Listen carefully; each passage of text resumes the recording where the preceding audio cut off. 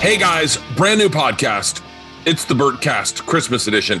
My left arm looks bigger than I look good though. I look fucking good. By the way, I am very grateful this Christmas for my mobility. Shout out to my buddy Big Tommy Buns. We will be doing a Two Bears live New Year's Eve edition, starting at 10:30 Eastern, 7:30 West Coast, going on until midnight LA time. Go to ymhstudios.com/live stream if you want to get your tickets. I'm trying to get Leanne to come by at midnight and give me a kiss at midnight. I'm seeing if we can get that. We got big things planned. We're doing a table read of our porns that we wrote. We're watching the footage of Tommy falling. We got big, and we're drinking. We're probably drinking. And then what? Oh, I got some surprises for Tommy he doesn't know about. And I think he's totally off pills, so we don't have to worry about him overdosing, which we're super excited about. I'm releasing this Christmas Eve, and I thought it only fitting for my wife and I to sing you a Christmas carol. What? Yep. So, Christmas carol. What is a good Christmas carol? Oh, that's Jingle a fucking... Bells? No. How about the 12 Nights of Christmas? No, that lasts for 100 years. That song is 100 years long. How about Frosty the Snowman? Come ye. Oh, come all ye faithful, joyful and triumphant. Hold on. Oh, come ye To Bethlehem. Oh, come and behold him, born the King of angels. Oh, come, let us adore him. Oh, come, let us adore him. Oh, come, let us adore him. Christ the Lord. Wherever you believe in. Oh, come, all ye faithful. I can't read. I don't have my glasses on. Come, all ye faithful. Oh, Come, all ye faithful, to Bethlehem. Oh, come, all ye faithful. Oh, come, all ye faithful. Oh, come, all ye faithful, to Bethlehem.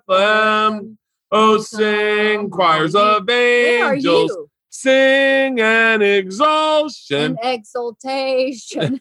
Oh, sing, oh, come. What the fuck are you reading?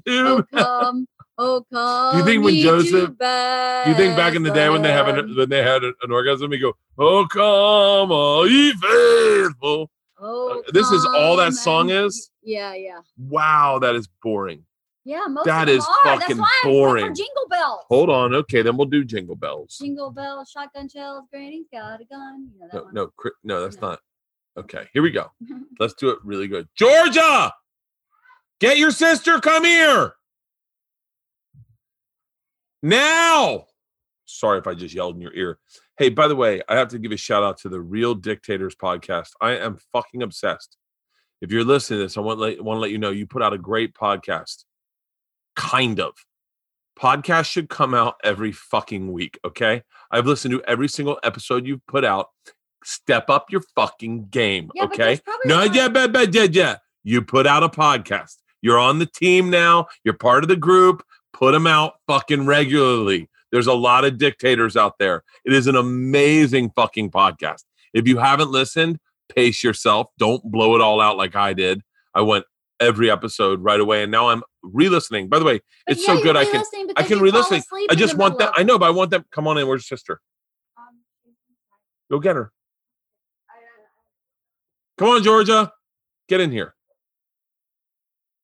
So, girls. Shit. It's a Christmas podcast with us, and I thought we could sing Jingle Bells.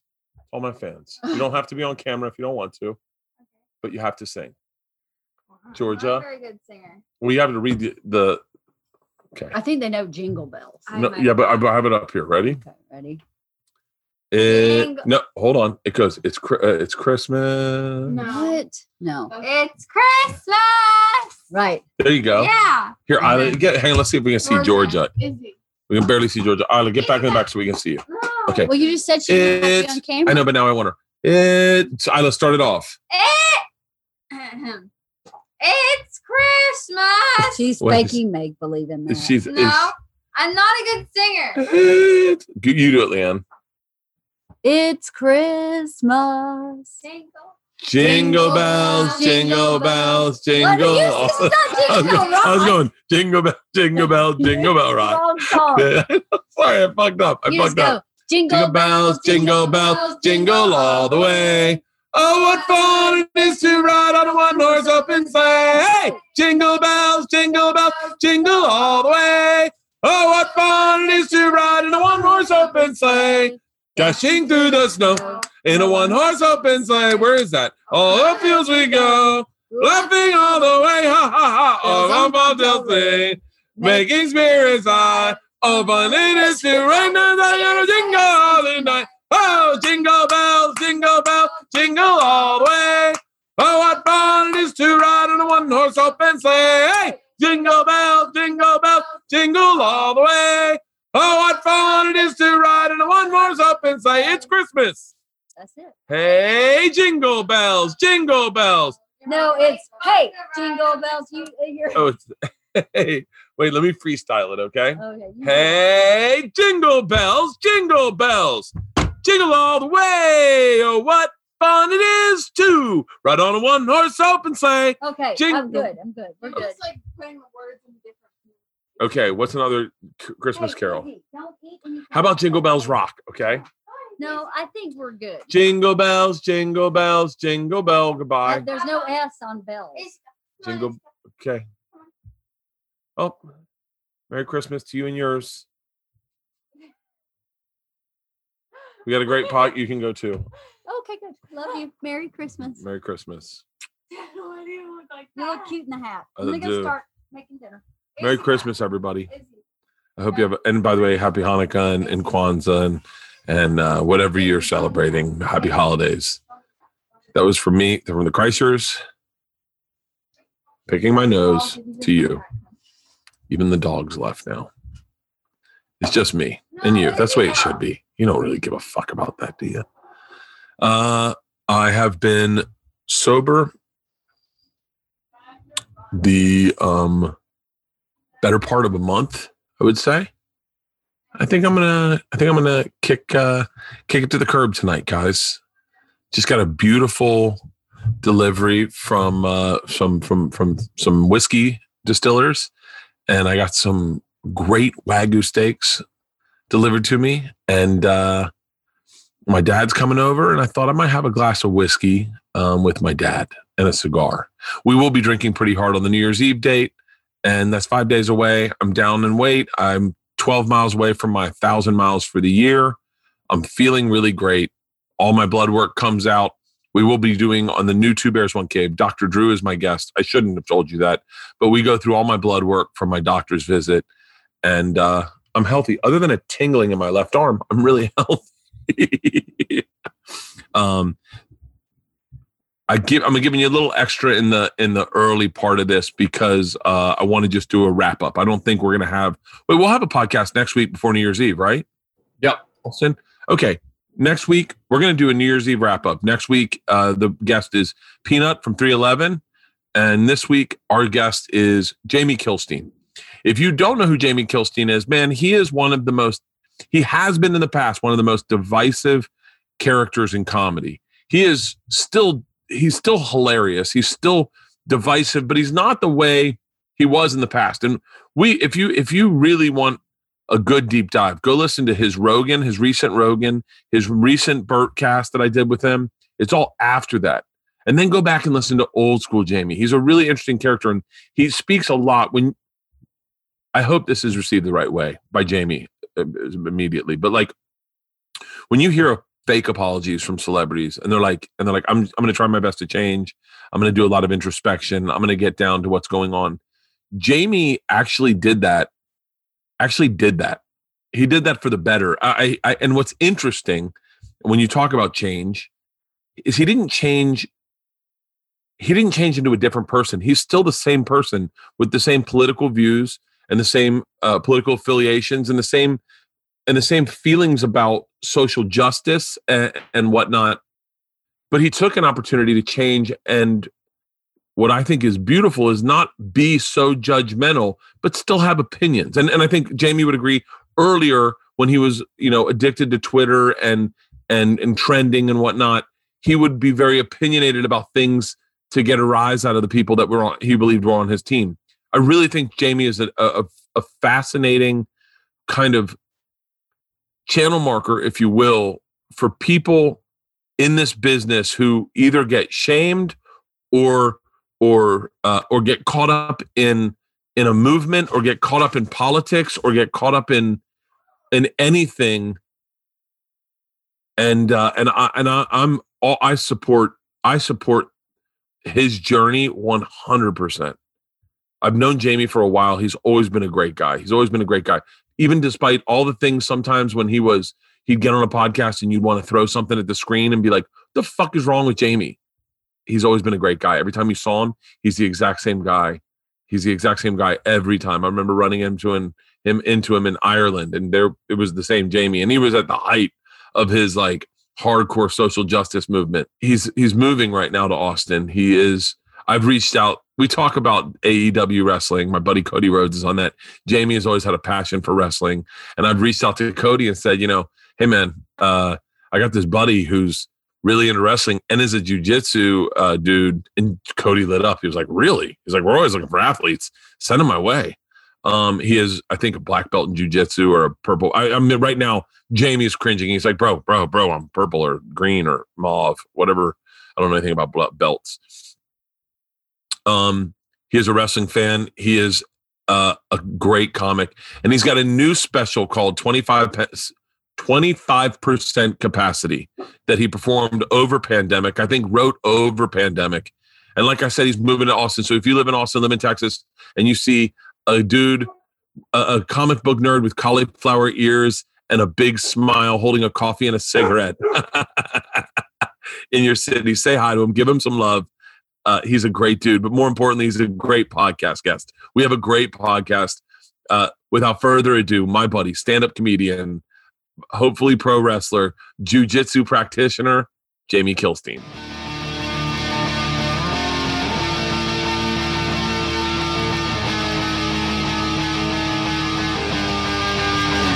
This is Overcast. Well, it depends. Like, this is Ferguson's first, like, Lost in Forever, right? What's up, Bert? You guys talking MMA? Yeah. Fights. Nice. What are you guys talking about? Are we recording, Paulston? Yeah. Nice. What are you guys talking about? Tony Ferguson is fighting Charles Cowboy Oliveira. What's funny is I didn't know you watch fights. I would only write Halston to bond about like girly music and vegan shit. And then from out of nowhere, he's like, yo, who you got in the fight? And I was like, what the fuck is happening? This is awesome. You like comedy too? Because I'm really into comedy. He's got everything, baby. Oh, fuck yeah. Dude, it's good to see you. What's good seeing you? What kind of girly music are you into? Because I'm into really girly music. With all the political backlash I've gotten over my career, I think the most vicious tweets I got were yesterday when I just posted something like, I was like, we all had a phase in high school where you would die for Dave Matthews, right? And people were like, no.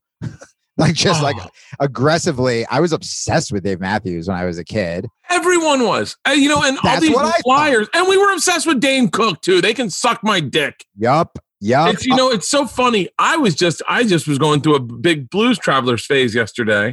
Okay, literally today, because I started listening to Dave Matthews again, and I'm moving out of this mountain town. This is how girly I got. So I'm driving back from kickboxing, manly, and then I start crying because when like your playlist is done, Spotify will just kind of guess and just be like, hey, this is similar. That Blues Traveler song, fucking Mountains Win Again, came on as I'm driving by the mountains for the last time. The song's not even about mountains, but I'm like, it's God talking to me. And I just started crying. Yeah, Blues Traveler was great. I was in a jam band in high school and was convinced we were going to be famous because we opened for a band who opened for Blues Traveler. And I was like, this is it, boys. We did it. I literally, I've been going through a jam band phase. I've been going through Widespread Panic, Fish. Yep. And Widespread Panic, it's interesting. All their albums, the ones at least I have, are all mastered a little bit quieter than everything else. So I got to turn it up a little bit. But man, I've been really, and I had a English teacher who one time said, I can't listen to REM and not think about driving through the Dakotas. And I remember going, really? And he was like, yeah, listen to that album just came out and I bought it. We were listening to it in this car nonstop, me and my buddy driving around the country right after college. And I can't think of anything but the Dakotas when I hear it. And I went, that's so cool. And I do that with cars. Like when I get a car, I'll play one album just over and over and over again. Bert, this is so crazy you fucking brought this up because literally I've been posting about this. I've been thinking about this so much so I have a new manager now, but he's a music manager, not a comedy manager. And he's great. And he loves Fish and the Dead and kind of rekindle. I mean, I saw like 30 Fish shows back in the day.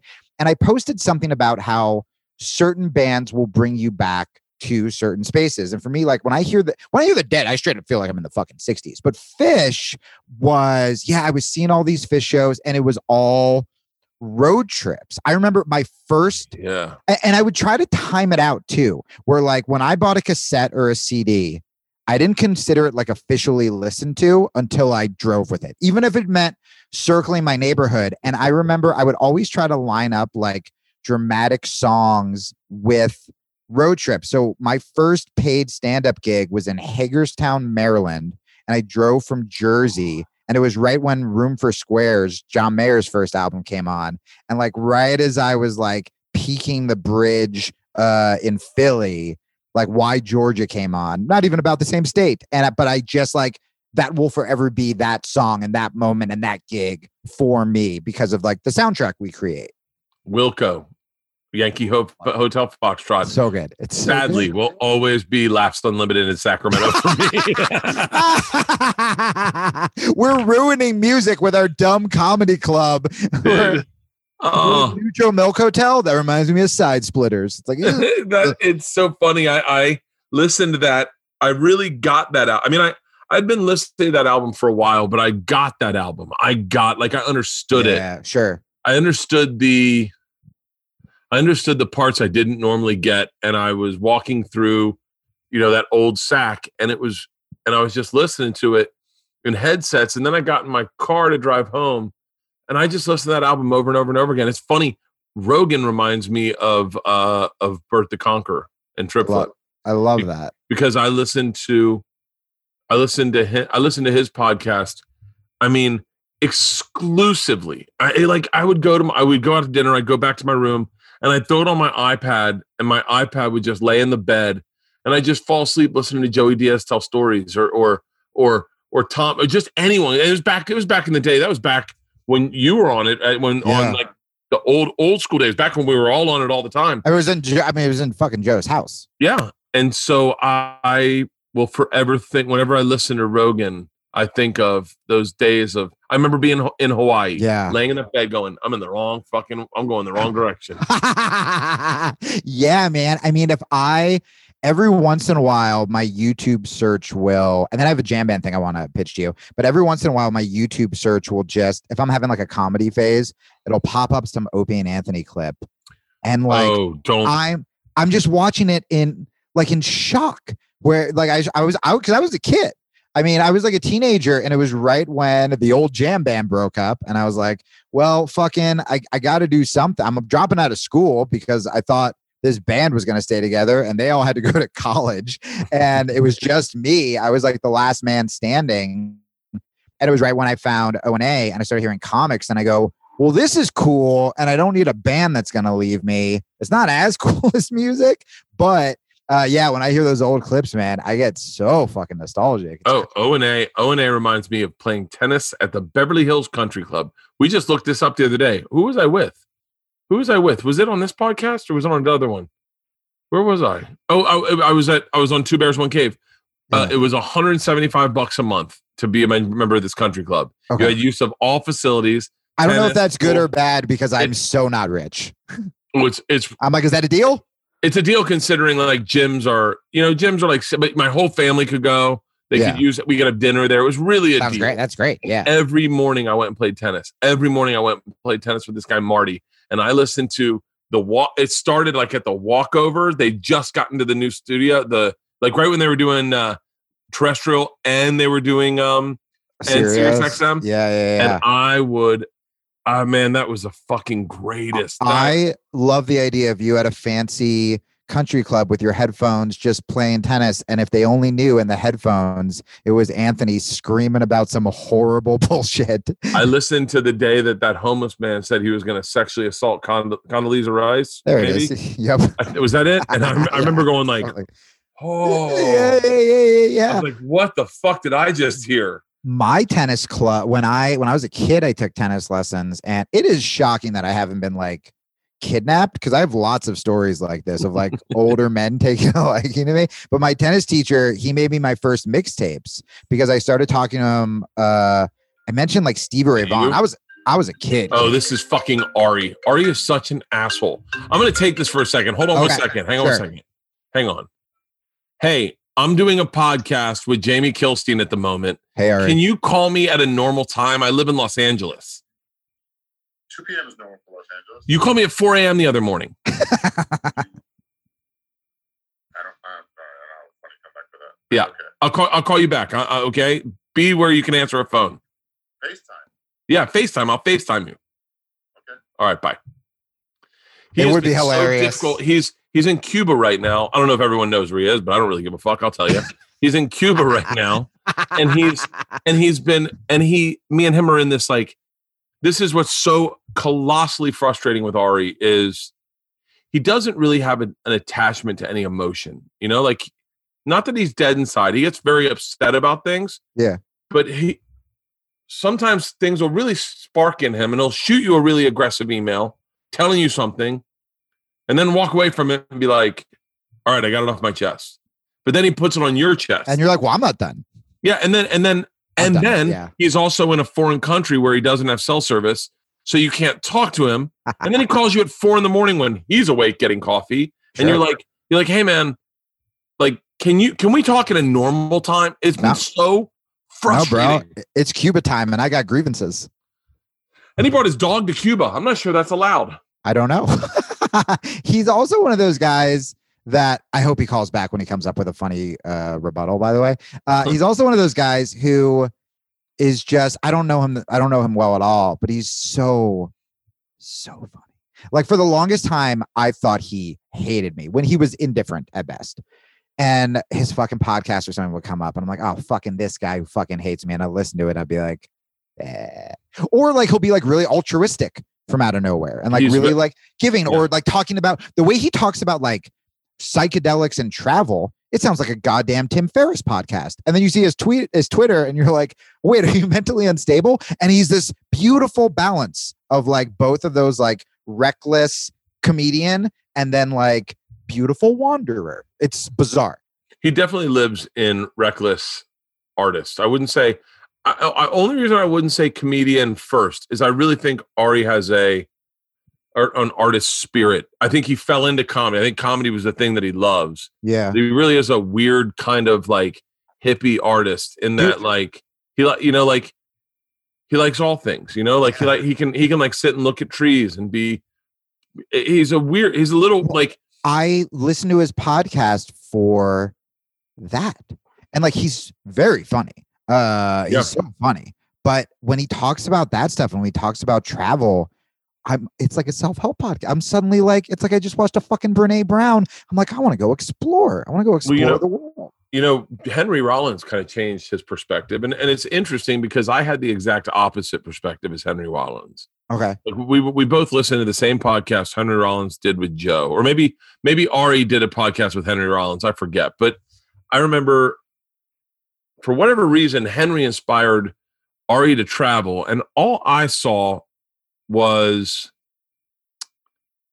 the bullshit in it. This sounds really crazy. And I don't mean bad about Henry Rollins. I'm not talking shit about Henry Rollins. No. I'm just saying, like, I'd traveled so much for a living that I was like, I think I thought having roots in a place meant more than being the guy that, like, I don't know. I just didn't find the weight in waking up and going to a cafe and having coffee and looking at strangers walk by and writing in a journal and then getting lost and having a baguette with an old woman. Like, none of that shit meant anything to me. Like, because I had been doing that was my day to day. Like, that was not like, there was no romanticism in it anymore. That's why, many, though. Yeah, I had so many days with like I had experiences people would dream for. I literally had a time. Halston, I'll send you this picture and you can put it up right now in the podcast when you edit it. I had the most beautiful experience in the world where I was walking in through a village in Vietnam, and an old woman asked if she could hold my hand and walk with me. Oh my God. I've had these, but it was like, I'll show you the picture. It's super easy to find, and that way Halston doesn't have to do all the fucking legwork. This is what I love about the iPhone is you go to the maps, and then all you got to do is go to Vietnam, and on the map, and that shit shows up quick as look, it's the first picture that shows up. That is how I navigate nudes people have sent me. It's this beautiful moment. Holy fuck. Where this woman wanted to hold my hand and take a walk. And she looks so happy for people just listening. Yeah. And we and my camera, I've been doing a walk with my cameraman and my audio guy. And one of my cameramen just snapped a pic. She just stopped me and and was like, come here. And we walked. So did that like in that moment though, were you able to click out of the work mode and in that moment go like, this is beautiful? If this was America, I'd be like, hey lady, I don't know what you got. Get the fuck away from me. But in Vietnam, there's a romanticism to it. And I think I had seen through the veil. I'd seen through the veil of that everything's a little prettier when you travel. Everything's a little, now, don't get me wrong. I am definitely more receptive to those views now that my travels consist of being in a tour bus or going on tour, and I haven't really seen some beautiful. I had amazing life experiences. Like I had amazing life experiences that no one will like. 98% of the people in this world, 99% of the people in this world, won't get to have 4 of them. Bro, I still meet people who, when I say I lived in New York, they're like, oh, I've never, like in the States, they're like, oh, I've never been to New York. I want to get to New York one day. You, where are you right now? Right now I'm in Tucson, moving to Austin tomorrow. I'm surrounded by boxes. And then where were you? I did stand up most of my life in New York, and then I spent last year and a half I've been in Tucson, and then I was LA for like 3 to 4 years. Where were the mountain villages or the mountains when you were leaving? Right now they're like in my backyard. Oh, that's like, right, Tucson. I'm above. Yeah, so I'm not in the city. I'm like above Tucson with all the like old widows is where I live, and it's like the Catalina Mountains, and they're fucking gorgeous. Can I tell you, Arizona gets a bad fucking rap. Yo. This is my life. Before COVID happened, my life was bad, and like breakup, cat died. I'm like the same 2 days. It was just awful.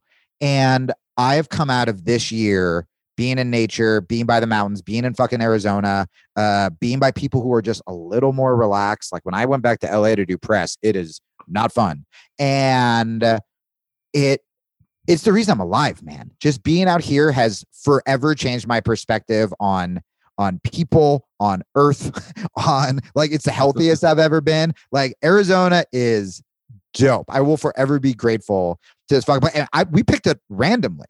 Like there was no reason. I was just in a shitty relationship where both of us were, I think we settled for each other because we were sick of dating in LA. And she was like, you're nice. And I'm like, you're nice. And instead of realizing that we were in a bad relationship, we were like, it's probably Los Angeles' fault. And so we just picked a city randomly and we visited Tucson. What date? It was that I moved. It was July something. Last year. Of last year. Yeah. And then we broke up in January and then COVID happened. So this is like my first year I've been by myself. So my first year ever being single was quarantine year, like since I've been dating, which was crazy. I mean, that's why I had this, kind of like it's been a lot of mushrooms. It's been a lot of nature. It's been a lot of writing. And that's why I was like, I had this moment where I was like, well, I either think about killing myself again, or I have to like triple the fuck down on everything from like health and meditation to comedy to writing. And like, it was a very lame middle-aged divorced guy's version of like Eat, Pray, Love in quarantine, where I was just like, okay, man, what's everything that I've always wanted to do that I couldn't do. And like part of it was writing the comedy album where I'm like, I've been afraid of that for 8 fucking years. I'm going to do that. Like, then I started making sketches on Instagram. I started waking up at like 5 and hiking and meditating and like things that like when you relationship jump like I did, or for me, I was just codependent.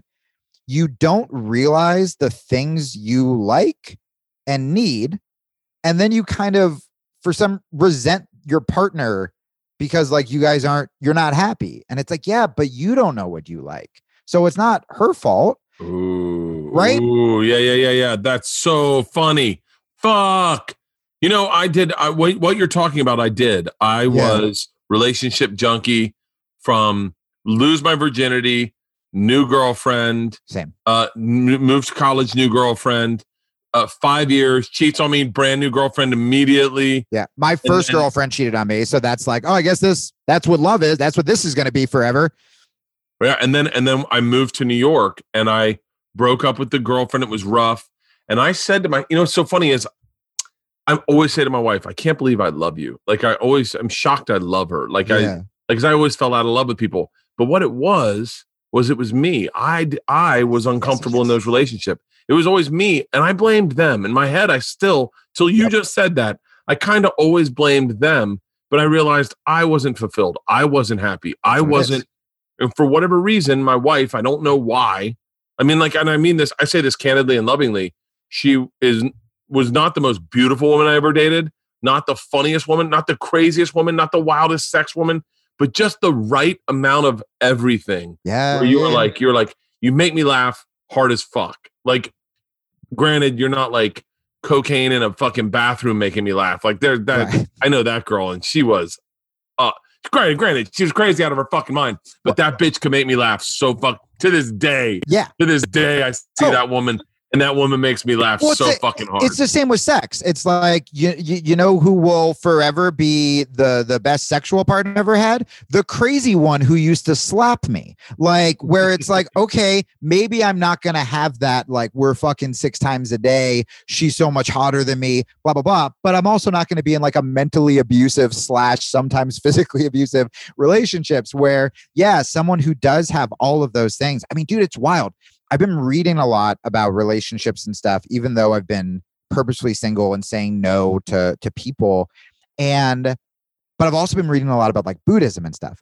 There's a lot of overlap with like polyamorous communities and like monks, even though monks are fucking celibate, they do their thing.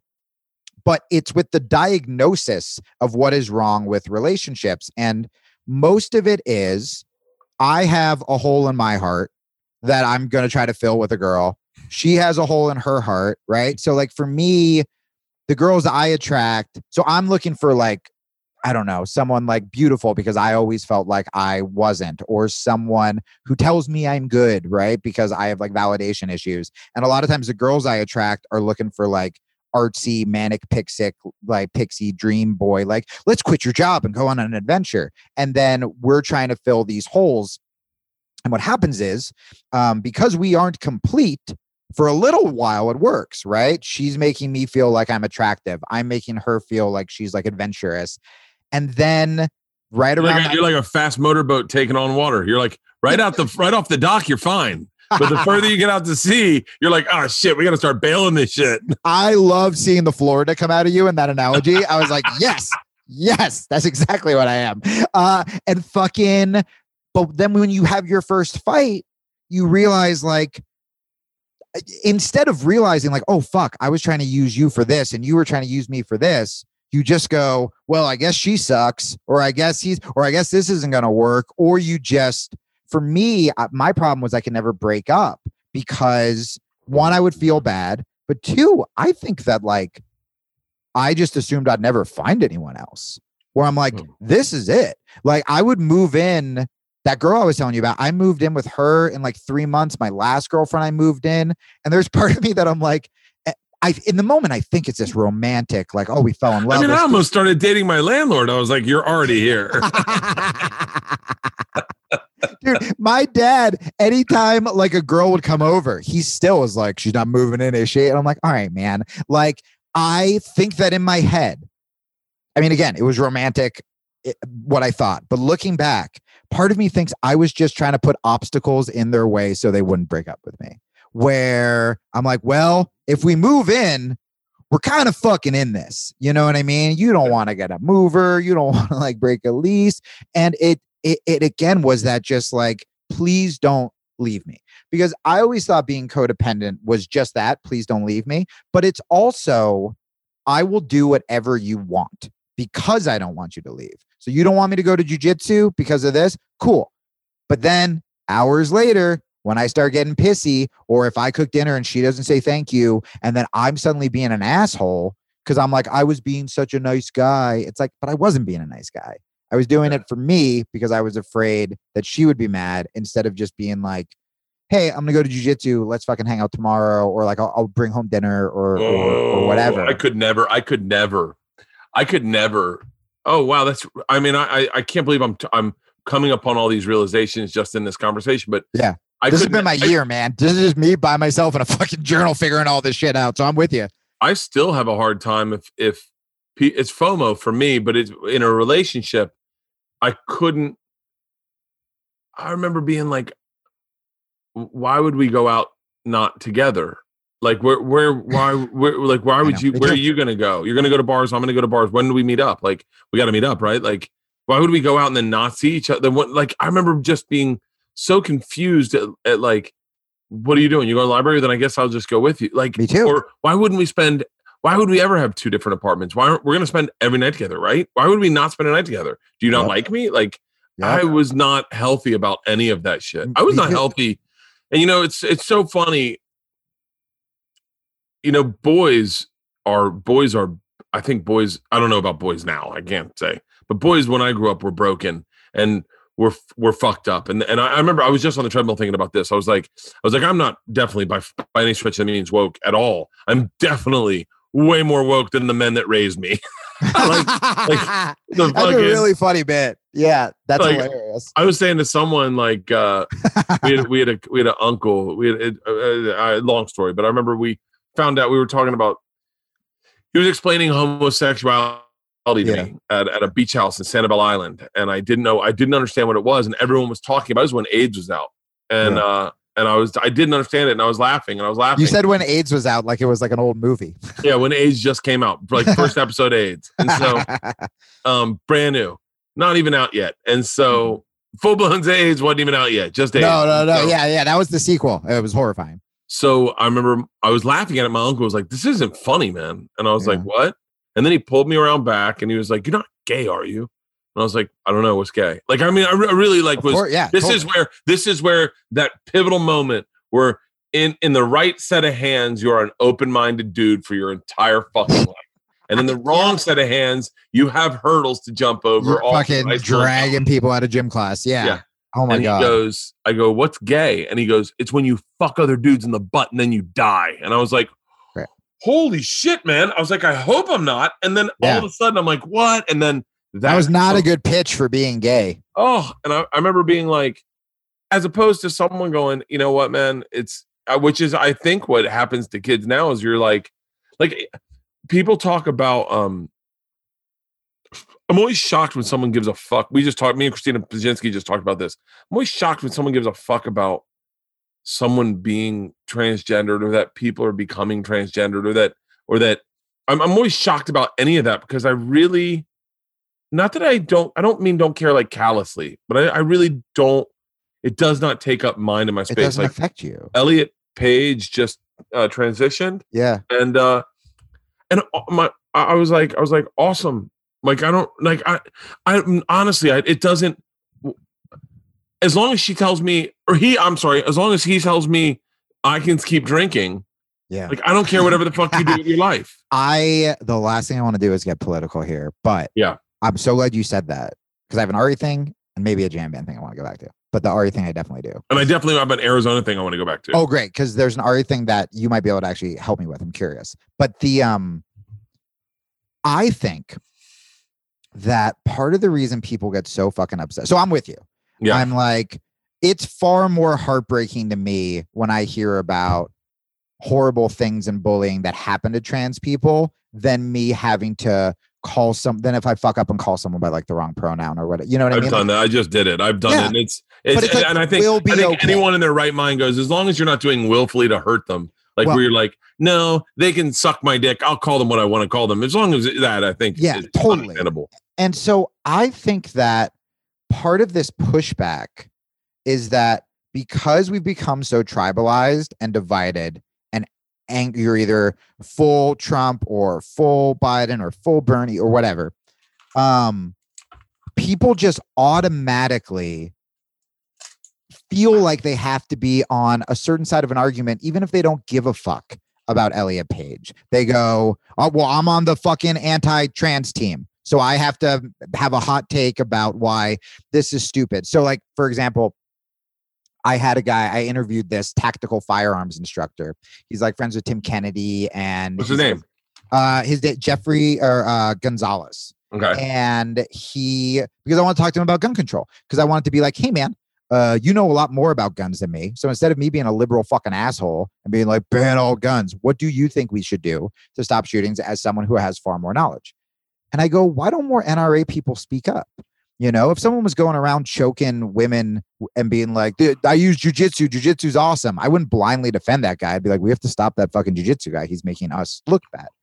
And he goes, because we're so on the defense every time there's a shooting, we're waiting for people to come after us, we're waiting for people to blame us, that we're just defending ourselves. And I'm like, that's fucking insane to me, that the people who know the most about guns essentially don't get to speak up or aren't speaking up against, like, hey, here's what we can do to make it safer. COVID's an even better example. How the fuck have we made COVID political? If I see someone not wearing a mask inside, I'm pretty positive that dude voted for Trump, right? Ooh. Instead of, and by the way, there are a lot of people on the right who think that everyone who wears a mask doesn't give a fuck about their job, doesn't give a fuck about health.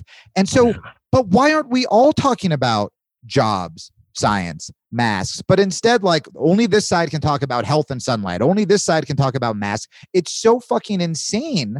And so that's what I think happens, is I think, like, the same with cancel culture with jokes. When a group of people get so mad about jokes, what are comics going to do? And worse than that, what are less funny comedy fans going to do?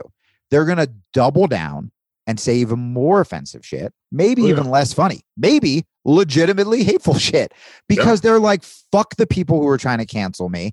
And then comedies start. So in a weird way, it's like, by being like with the cancel culture thing, like overly, or if you got shit, for example, for slipping up on that pronoun when you're legitimately trying to do the right thing, then you're going to go, well, then why the fuck do I bother? Well, then it turns into, I will never speak his name ever again, or I will avoid the topic of of Elliot Page 100%, because I don't want to get in trouble. So you know what? Actually, they're all kind of dead to me. So like, sure, whatever, man, whatever. I don't give a fuck. Like, I don't mean like I never would say like I don't give a fuck. I want anyone.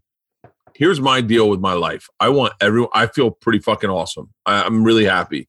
I'm usually really happy. I'm going through a little bit of shit right now, but I'm a really happy person deep down inside. And I want everyone to feel as happy as I am. Now, I'm a straight white male, affluent, and I do what I love to do. Yep. And so now I realize I am really blessed. I am so blessed in so many ways that I'm good. We're going through a thing with our daughters of rights versus privileges, meaning, like, it's not your right to have a car. It's your privilege to have a car. Yes. It's not your right to go. Your right is to go to school. It's not your right to go to a private school. It's your privilege to go. We're doing that with our daughters, just trying to like, and lately I have been finding everything to be a privilege, meaning, and I don't mean to dog whistle this into like white privilege. I don't want anyone to misconstrue that. I'm not talking about that. I'm talking about mobility. Like lately I said, mobility is a privilege. I witnessed Tom Segura fall and break his knee and his arm. It was very traumatic. I was talking to a friend today about it, and my friend's really into health and fitness, and he's all of our friends, but he's really into health and fitness. And I had said, I was 267 when Tom fell, and I'm 241 right now, and I'm not fucking around with losing weight. I'm losing weight, and I don't enjoy it. I'm not enjoying it. I'm not drinking. Yeah. I'm cool with. By the way, I'm cool with not drinking for 6 months. I'm cool with not drinking for 6 months if it gets me to a manageable weight where I'm not putting excessive stress on my tendons, and I can work out. And I look at working out as different. I get on the treadmill and I say, this is a privilege. Your walking is a privilege. Not everyone is gifted walk and arms. Like, there are people born with disabilities, and then you start really finding your privilege and going, and privilege is the wrong word. It's just the word. I know what you mean. Right, yeah. It's the right word, but it's been so triggered lately. Yeah. But I go, my mobility is a privilege. It's a blessing. So I should enjoy it and embrace it and really look at the treadmill as I have the privilege of working out today. Tom Segura does not have the privilege of working out. He is walking in circles in a fucking hotel room trying to just be a little active so his body doesn't atrophy. And I am acutely aware of that. And so that is what's been on my head. And so I'm looking at everything as like a gift. Everything's a gift to me because of witnessing Tom. This is one of the things that I try to. So I've struggled with like eating issues. I'm eating right now. But like, by the way, guys, these fucking protein 1 bars are awesome. I love them. They're so good that I got nervous, but they're so good. But there's no sugar.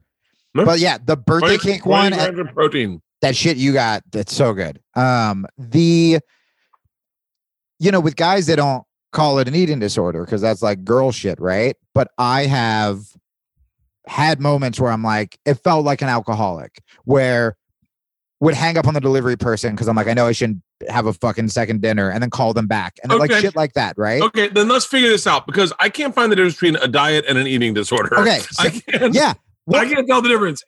Look, if you're gonna say like, hey man, eat healthy, I'm gonna eat all the time, nonstop. Yep. And I'm gonna eat until I'm sick. Yep. Now, I don't know what it's like to just go. Me too. I'm gonna be I'm eating healthy right now, right? So I have a piece of salmon on top of spinach with some sliced onion, mustard, lemon. It's a mustard, lemon, garlic, olive oil sauce with and that's what I have on everything. And that's all. I just very simply go, that's what I eat. That's what I get. I don't get anything else. Yeah. So last night when I'm fucking starving, I just sit and I go, I don't get it. I don't get to get it. I got to go to bed. And I lay to bed and I'm hungry. And then when I wake up, I feel a strength. When I wake up hungry, I feel a strength that I made it through the night. Yeah. And I'm like, all right, let's keep, but it's an emotional game. It's an emotional game. And when I hear, this is kind of like what I was going to say with Ari, where like when I hear him talking about like travel and all that stuff, I'm so inspired. And then sometimes, because I stopped drinking this year, when I hear him doing a podcast where it's like, yeah, him and Shane are going to be fucking drinking or whatever, I'm like, I want to drink. That's what makes me a comic. And there are some people when I talk about food and I go, hey, how many like cheat meals do you give yourself? And they're like, oh man, I just eat what I want and then I'll make up for it the next day. And I'm like, oh, that's magic. That's wizardry. I can't do that. If I have a cheat meal on Friday and I go, oh, I'm going to order a pizza and then I'll put some of it away. I put none of it away. Number one, I ate the entire thing by myself. Then the next day, well, it's Saturday. So I can probably, you know what, we'll just start on fucking Monday. And then I'm binge eating the entire weekend. This is one of the things that's been so hard with me with comedy and with being on the road, where it's constant. It's just you eat shitty, you fucking shit talk, you drink, and there's a lot of fun to it, but there are some people that can't handle it. So what I was going to say to you before when you said the treadmill thing, because look, man, if this is working for you right now, do what's working for you. But you also have to be nice to yourself, because the times that I've emailed myself where I'm like, literally like, don't eat fucking shit. Like, stop being a piece of shit, like mean stuff. And that doesn't help, because if you feel like a piece of shit, you're going to treat yourself like a piece of shit. And then you're going to eat You're going to behave like a piece of shit. Yeah. So I wonder if you can take that same mentality you take on the treadmill, where you're like, this is a blessing. This mobility is a blessing too. I do hear people, it's a little cheesy, but I do like it, where it's like, you're not feeding yourself because you're fucking sad. You're nourishing your body because we're blessed to have a fucking body. So when I think like that, instead of like, oh, I'm eating salmon because like fucking fatty can't handle pizza, when I think of it as like, I'm eating salmon because I want my fucking body to be strong and I want to feel good, And then if I'm still hungry, I'll go, I'm gonna have another piece of fucking salmon. As opposed to if you're just like restricting, hating, then when you're really hungry and you cave, you're probably not gonna have salmon. You're probably gonna fucking go bananas and go crazy, right? Yeah, no, You have to be proud of yourself too, is what I'm saying. You can't just be fucking mean to yourself. You have to be like, I'm killing it. I'll tell you how many days I've been doing this. By the way, I do my diets on a sober app. Isn't that crazy? I mean, I get it, man. Look, while you look for that, I'll say food it's not talked about, especially with guys, but is such a fucking hard addiction because if you're quitting cigarettes, you don't have to smoke 3 cigarettes a day. You don't have to constantly see billboards every time. I'll eat healthy all week. Fucking barely have any carbs, jiu-jitsu, kickbox like twice a day. I'm feeling good. And then I watch the fights and a fucking pizza commercial comes on. And I'm like, well, fucking everyone else gets to eat pizza while they watch fights. And then I take that one bite and then I'm done. So then I go, well, do I just never get to fucking eat pizza? Or do I have to work? Is this something I have to work on? And it's just bad. And that's what you were talking about when there are people who, I can just have a beer. It's like, well, fuck you. I can't just have a beer. I can't just have a slice of pizza. Like when I go. But then conversely, what's cool is like, can you use that addictive personality for healthy shit? Because that's also how me and you got good at comedy. It's also how I got good at jiu-jitsu. It's also how I'm gonna get good at fucking professional wrestling at 38. Like if I get addicted to something, I'll get really good at it in kind of a healthy way, but I'll go hard. But then it could go the opposite. I can do oddly enough, the one thing I can do moderation with is booze, not food. Man, I can definitely go on the wagon for the week and then party on the weekend and then go right back on the wagon Monday morning. And that's great. And then not drink. Like right now, I haven't drank in like since this month. So whatever day today is, like since 10th, a little bit before this, probably 10 days or whatever. Actually, it's the exact same amount of days that I've been dieting.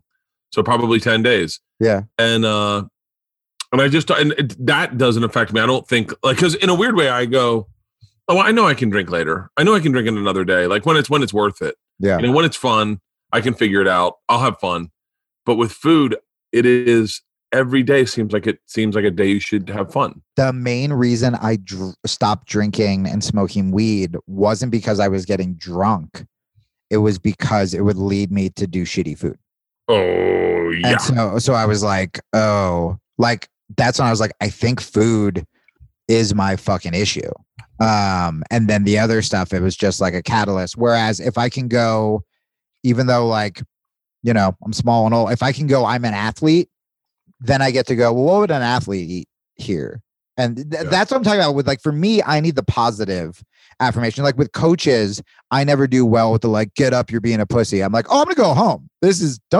I'm a grown man. Don't fucking yell at me. I'm paying you $200 a month. Like I do really well. I'm not that much of a baby, but like, I'll crumble inside at least.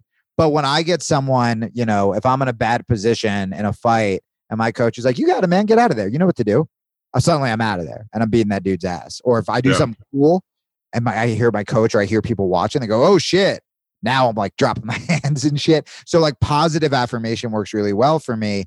That's why, I mean, dude, this sounds like a bit. I may have even thrown it into a bit, but it's true. When I started reading on like positive psychology and like Tony Robbins shit, there was a phase in the beginning of this year where I was trying to think positive and I couldn't, Bert. So like, I literally started getting mad at myself for not thinking positive. And I caught myself in my head going like, just think positive. You're being a fucking piece of shit. Just think positive. And I was like, Jesus Christ, man. Like how bad is that? Like you can't even think positive without being mean to yourself.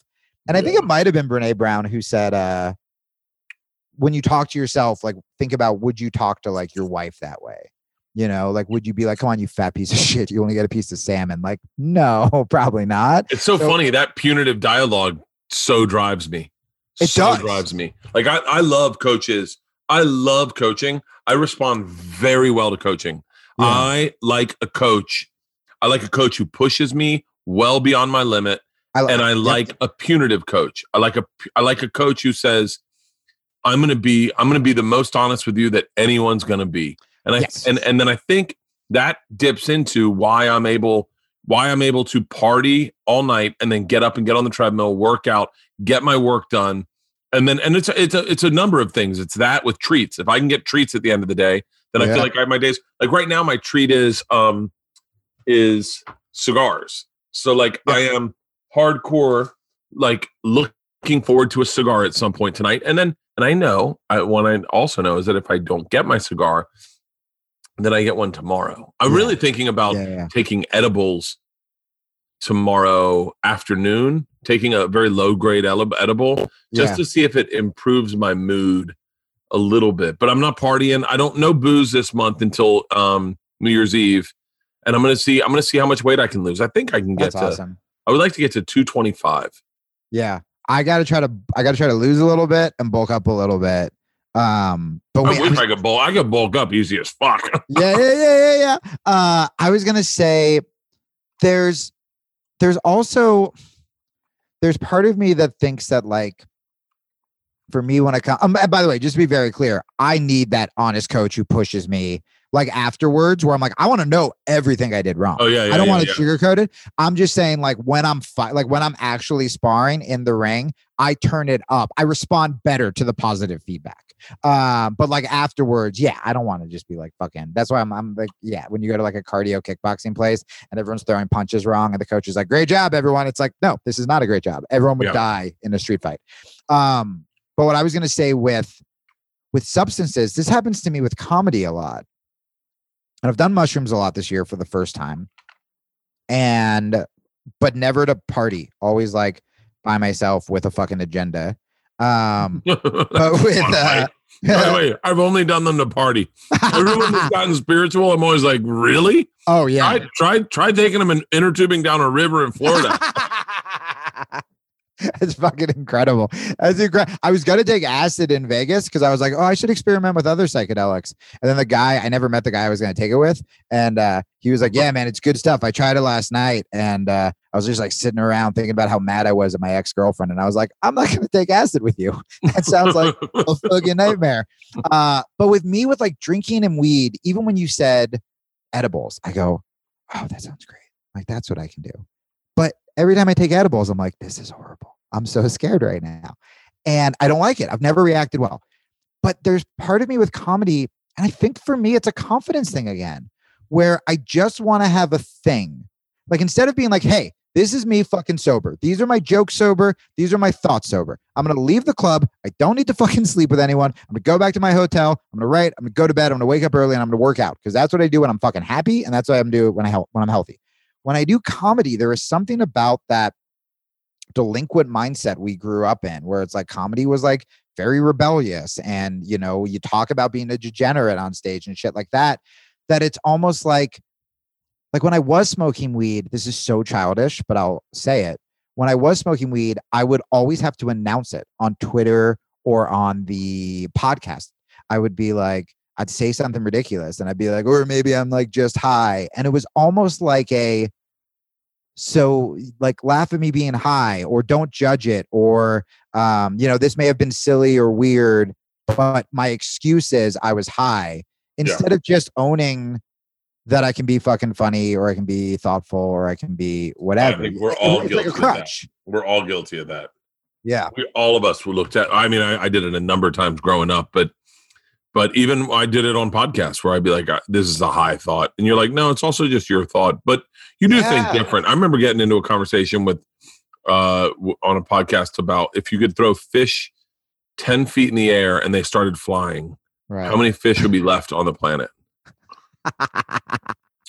And I could not stop laughing. I was like, that is a high thought. Funny. That's only something you think about high.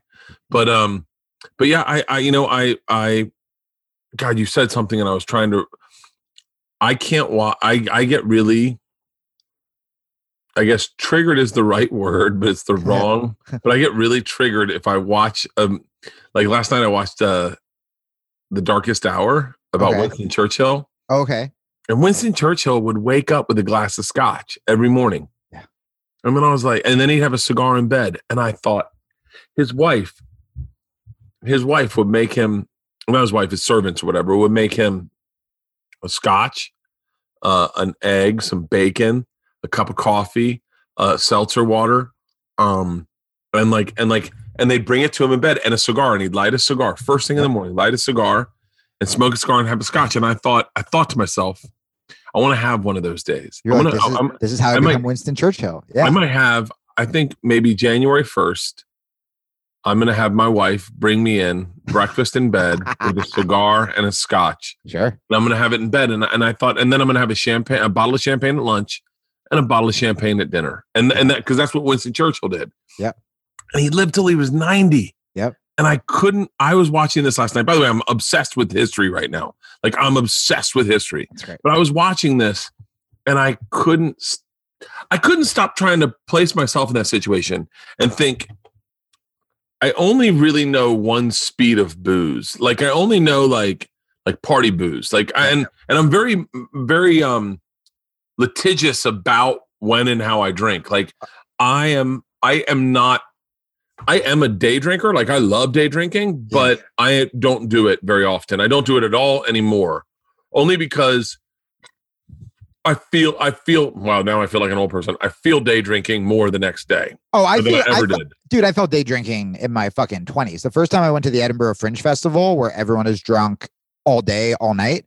And I was like, I'm going to have a beer in the afternoon for the first time. And I just had two, maybe pints of just hard ass, fucking Scotland beer.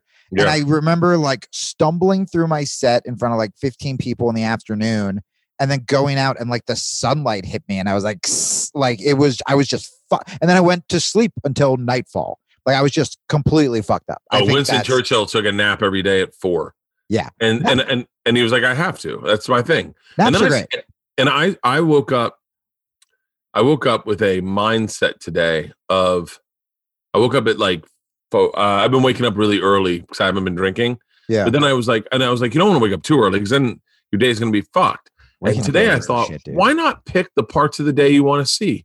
Like, there are certain parts of the day I really love. Yeah. And there are certain parts of the day I don't really care for. Yeah. And I was like, I don't really give a fuck about like 2:00 in the afternoon. It's not my favorite hour. It is now, but like 10 a.m. to 11, I don't really care about. I like that you've become like a fucking king with time, where you're like 2:00, don't care for you, and you can just go to sleep. I'm going to go take a nap. And then I was like, but I love sunrise. I love sunrise. I love sunset. I love night.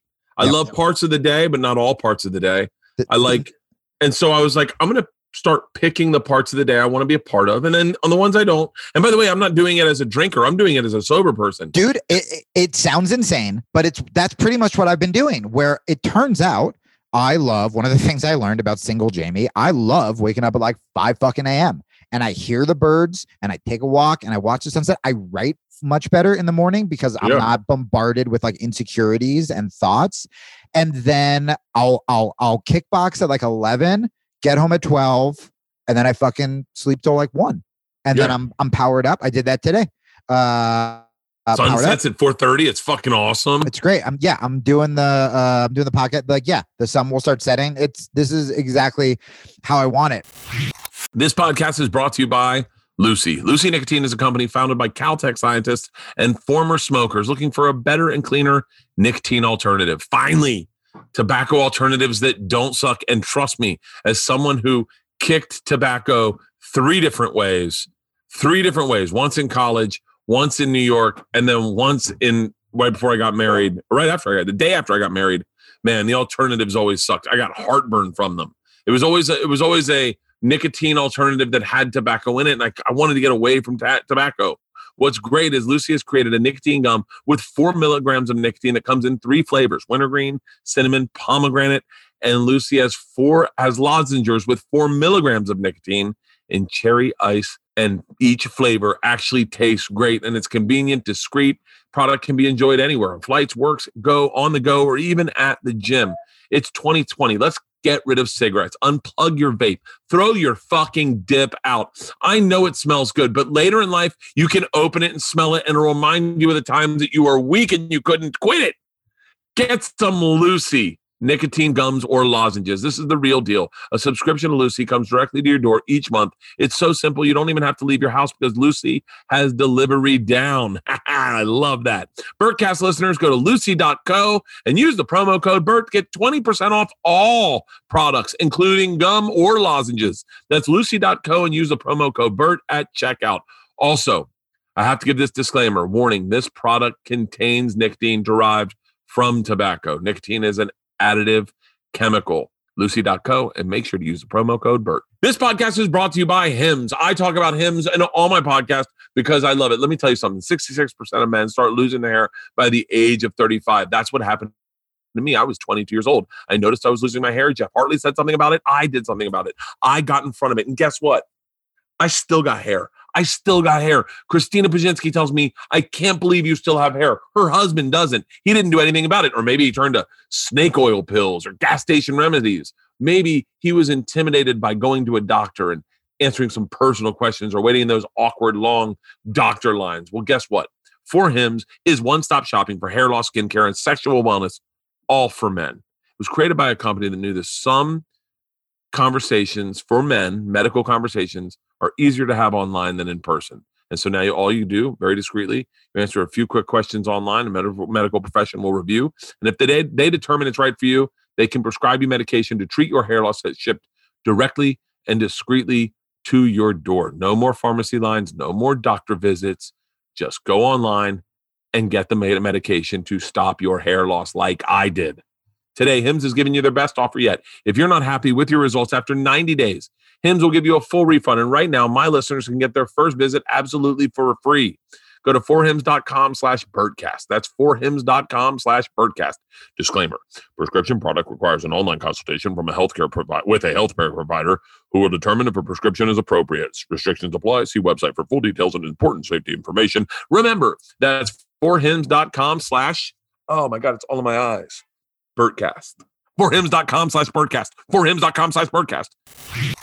When I see, like, if I saw that Churchill thing, there would be part of my brain that would be like, oh, well, I guess to be a great man, I need to start every day with whiskey and bacon. Like, so my Instagram, here's a confession. I've had to unfollow you a couple times. Right now we're in the following phase because I can only follow people that inspire me to be healthy. If I followed only comics, I'd be fucking dead. I don't inspire anyone to be healthy. But you're so funny. Like I finally, I was just like, all right, just fucking deal with it. So I pretty much am just following a couple like spiritual motivational things, a couple people I know, but mainly fighters, because I'm just watching like what a fighter is eating, what this person's eating, here's my problem. Here's my problem with inspirational people. Okay. Yeah.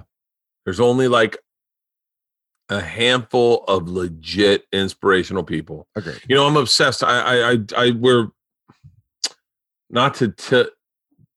talked about this on Two Bears, One Cave. Okay. I'm obsessed with original thought. I'm in raising two daughters who are TikTokers, like meaning they're on TikTok all the time. Yeah. They regurgitate, they parrot a lot of tired thoughts. Yes. That's the content. I am so here for that, Dad. Like I go, don't do that. Say your thought. Say the fucking words you want to say. Pick a word. Pick something beautiful. Fuck it up. Tell me that warms your heart like whiskey. Like say something. Yeah. Say something that give me something. Give me something new. I want to hear something new. That's funnier than an elephant's foot. I want to hear something like different. Yeah. And I've been really obsessed with original thought. Yes. And so, oh God, I fucking just lost my thought now. Well, with the motivate, there's a lot of those. So there's a motivational speaker guy I saw. I'm not going to say his name. I don't want to blow up the guy's spot, but he was he looks the part, sounds the part, and they all say the same shit. And he's saying the same shit as everyone else. And I was like, so bro, you can't do that. That wouldn't pass it in comedy. Yeah. So if you want to be a motivational speaker, if you want to put that on the same page, I put stand-up comedy, you better have brand new thoughts. You better have brand new fucking thoughts that I have never heard of. I thought about question myself. Yes. I thought about that the other day where I'm like, how do they all get away with saying they're all pretty much quoting different versions of like Think and Grow Rich from the 50s. They're all quoting Cahill Bronze, the cop prophet at some point. Like everybody. And a lot of times they won't even be like, it's one thing if you're like, oh, like this was written or like this person said or whatever, but they're all just like, yeah, you're right. They're saying the exact same things. Where if it was a comedy club, it'd be like a fucking a situation where it's like that guy's stealing material. And then there's people, and I'll say this is like, and then there's people that are that's the top tier of guys that are like inspirational dudes that say they're inspirational dudes, but they're all regurgitating the same things. Then there's people right below them that don't even know they're regurgitating the same things. They've heard a couple things that they're just repeating, and they're like, and they're sliding it their way to like kind of like promote themselves as like, this is what I like to do. This, and this. And you're like, yeah, no shit, fuckface. That's what we all like to do. But then there's people who behave inspirationally. And I think that's who you're talking about is like, that's who I'm talking about. David Goggins, fucking Jocko Willink, Jocko fucking Cam Haines, Rogan. Like those guys, like Rogan legit does not spew any self-help shit. But man, his thoughts work for him. And their original thoughts, like conquer your inner bitch. Yeah. Like don't be a cunt. Like the whatever Rogan's like, they work for him. And like, my thing is find the things that work for you and embrace them. But I'm tired of these fucking false prophets. I like motherfuckers who show me good shit. Yeah. Dude, you know, I just talked about this on my podcast about Jocko, because I've become friends with a lot of the guys who run Jocko's company, Origin. And what I noticed is that like, even when I disagree with Jocko, he's so open-minded. He's so confident that he's more open-minded than a lot of the insecure liberals who maybe I agree more with, that even when I disagree with Jocko, I still kind of want to stand on his side. Because I remember when he was on Rogan's once during the defund the police debate, and Rogan goes, what do you think of the defund the police debate? And Jocko goes, and you know, everyone's expecting this kind of more moderately conservative military guy to be like, fuck these little fucking hippies in the street.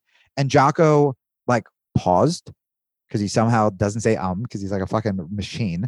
And he was like, he said something like, if there are that many people in the street that have like a grievance, I want to hear them. And I was just like, there it is. And that guy is so confident. You know why? Because he's seen some fucking shit, because he's done fucking hard work. And so they want to hook me up when I go to Austin with a lot of like their guys are down there, like Dakota and like people I've never met. And dude, do I want to hang out with these guys? Even if they fucking make fun of me because I'm more lefty than them. I'm like, I felt this way when I was like doing like atheist fucking shows, like conferences or whatever, where I got so tired of atheists just judging religious people that I said, I would rather hang out with a bunch of fucking Christians that I disagree with who are going to help the poor than a bunch of atheists who maybe I agree with who are just going to make fun of religious people on Reddit. I'm like, I just want to be around people who want to fucking do shit. And if there are a bunch of liberals who agree with me and they're just going to fucking whine and they're just going to fucking lash out at people on Twitter, or there are a bunch of conservatives that are like, hey, you want to go fucking learn how to shoot a bow, or you want to learn how to, you know, do whatever. I'm going to go with those people because I want to build skills. The fact that if you change your mind nowadays, you get in trouble. You're called a fucking grifter on Twitter. Or when I thought changing your mind was a good thing. It's something we aspire to do, right? You want to evolve. I went on a podcast today and was like a political one. I was like, hey, last time I was on the podcast, I said this. I was fucking wrong. And here's why. I was insecure about this, blank, blank, blank. That might make me look like a fucking cunt. Or what it should do is go like, oh, that guy's a little more fucking trustworthy, because he can call himself out on his shit. Yeah, man, those are the fucking people I want to be around. Like, period. I'll take another side of the fence. That's why like I don't talk about politics really, is because I'll take a side of the fence just to argue a side of the fence, hoping I come up with a joke. All I want is comedy. That's all I give a fuck about is comedy. The only thing I give a fuck about in this world, my family first. Yep. Comedy. Yeah, comedy. Yeah, comedy. And that's it. And I will take any angle. I'll take any, like I just talked positive about Jocko. I'll take the opposite of talking positive about Jocko for a joke. I have a joke about my daughter, my daughter has a hard time waking up. I haven't really figured this bit out totally, but she has a hard time waking up. And so I showed her a video of Jocko explaining why he wakes up. He goes, I wake up at 4:30 every morning. And my daughter just hits the space bar and hits pause. And she goes, is he being serious? And I was like, yeah. I was like, he's a Navy SEAL. And she goes, he works at the zoo? I go, no, baby. He's a Navy SEAL. I go, they're badasses. And I hit play. And he's like, and then first thing you do, you go to the gym. And then after you go to the gym, that's one victory under your belt. You've had one victory under your belt. And then victories, you just start building them up. And then the more you have victories, the more you start. And then that day, when you go into the break room and they have donuts out there, and she has a pause again, and she looks at me dead serious, and she goes, would you ever want to be friends with someone who would say no to a donut? And I went, oh yeah, what the fuck are we watching this for? Oh, this is you. Like he's a good, maybe he's the wrong guy. I'm sorry. I was like, I love donuts. He can protect us when we're too weak to get up because we've eaten too many donuts.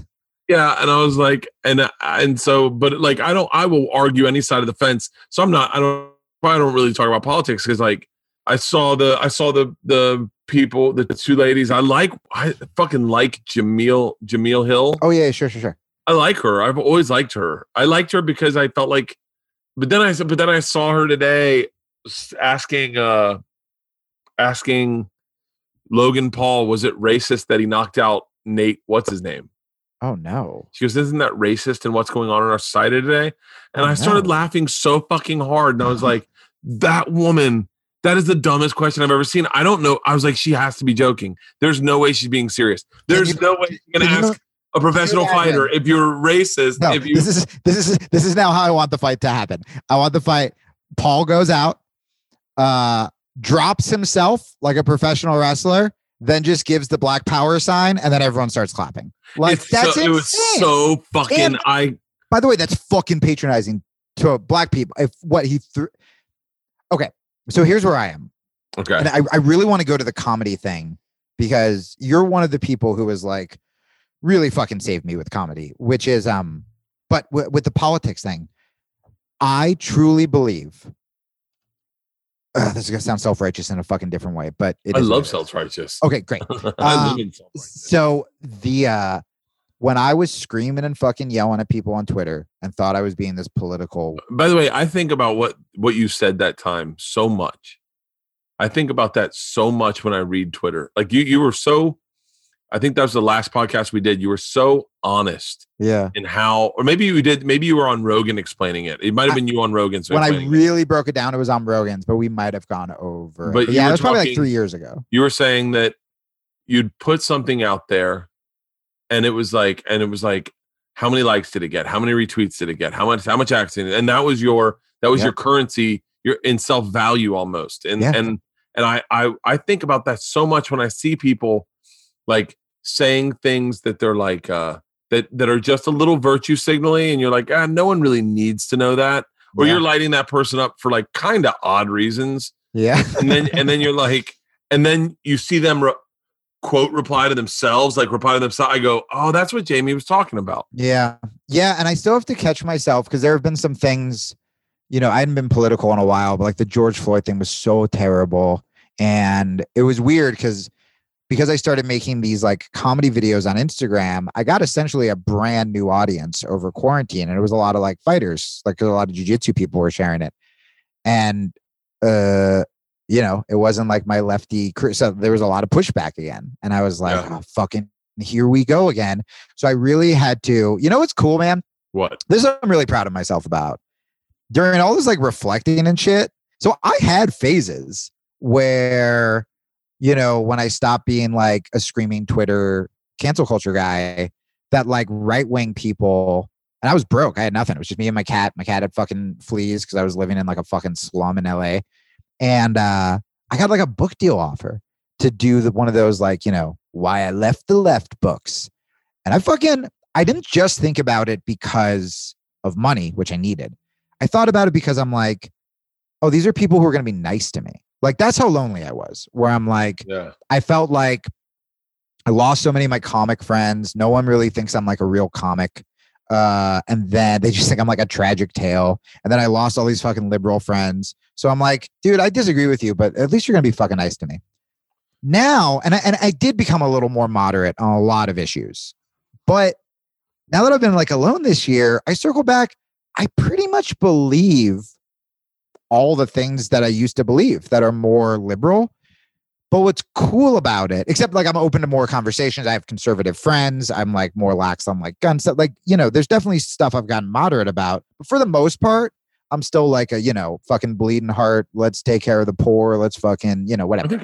I think that's a good way to live. I mean, I don't know my politics per se. I'm very moderate on everything, but I'm very firm in I have cool paying taxes, and I need just take care of people. Listen, I said to someone the other day, if I get to keep more of my money, I'm just going to buy more cool shit. But if you get to take my money and it helps people, then take my money and let it help people. Yep. I'm very pro person. I want the people to have a better life. But as far as like, I don't really give a shit about guns. Not to say that like that's the same way I sound about transgender rights. I'm like, I don't really care. Like, not that I don't care, but I go, I want you to be happy. I want, like, if guns make you happy, then that's great. And if using guns in a bad way, I don't want you to use them. I don't know. I just don't really give much. It's the blessing of being, I guess, maybe a wealthy white dude is that you cannot care about shit. But I think you're also kind of being a little too harsh on yourself, because when I got to Arizona, you know, when I was in my LA bubble, I could be like, you know, we got to ban guns. And I get to Arizona and everyone has guns. And I'm like, I'm going to keep that down. Like, but I started asking people fucking questions. If I met someone with a gun, I'd be like, hey, what do you think we should do? For like, well, what kind of restrictions do you? And they're like, oh yeah, I think we should do this and this and this. And like, when I get to Texas, I'm totally going to go shooting with either Tim Kennedy or like those guys and learn. I'm a fucking martial artist. I should, even if I never own a gun, I should learn how to fucking do it. And by the way, if I'm going to fucking bitch about guns, I should also know how to do it, how to shoot. Fun. I've always had fun. I'm sure. Guns. And so what I was going to say, and this is why you shouldn't be hard on yourself, because I have become such a better person. And I don't know shit about what's going on right now. I don't know what country has COVID. I don't know. I think Joe Biden's the president, even though every day I see different shit. But like this is the first year I just didn't follow shit. I'm thinking about unfollowing all the political people on Twitter and just following like funny people or my friends or whatever. But I have done things for people, whether it's fans of mine, whether it's my older neighbor who I met after my fucking cat died, whether it's like the people across the street at Starbucks who like we all know each other by name. I have just been a fucking kinder, better person. And the way you think about how am I treating people, how is this coming up, that to me is a political act of defiance. I think in 2020, it is so fucking easy just to scream talking points, like regurgitated talking points at each other. Yeah. But to actually get off your phone, be kind, have human interactions, actually thoughtfully think about, you know, because even though you're like, well, I don't really know where I stand, I guess I'm moderate on all these issues, but it's like, no. You've thought about the tax issue. You've thought about, hey, I'm going to buy more shit. That's more thoughtful than a lot of people who scream and yell about taxes all day. Like, that's what it comes down to, man, is just figuring out, how do I be nice? How do I help people? How do I be true to myself? How do I, you know, that's it. Yeah. I mean, I feel like, you know, I think a lot of that is, a lot of those feelings have arrived on the fact that this has been a very interesting quarantine for me, because I was alone with my family for, you know, whatever, 6 weeks before I started touring again. And then in touring, I got to hang out. I got to experience people again. And I realized how much human interaction meant to me. And then in a weird way, I got a lot of people were very, you know, that worked with me or for me at the time, were very grateful for the work. And so I realized how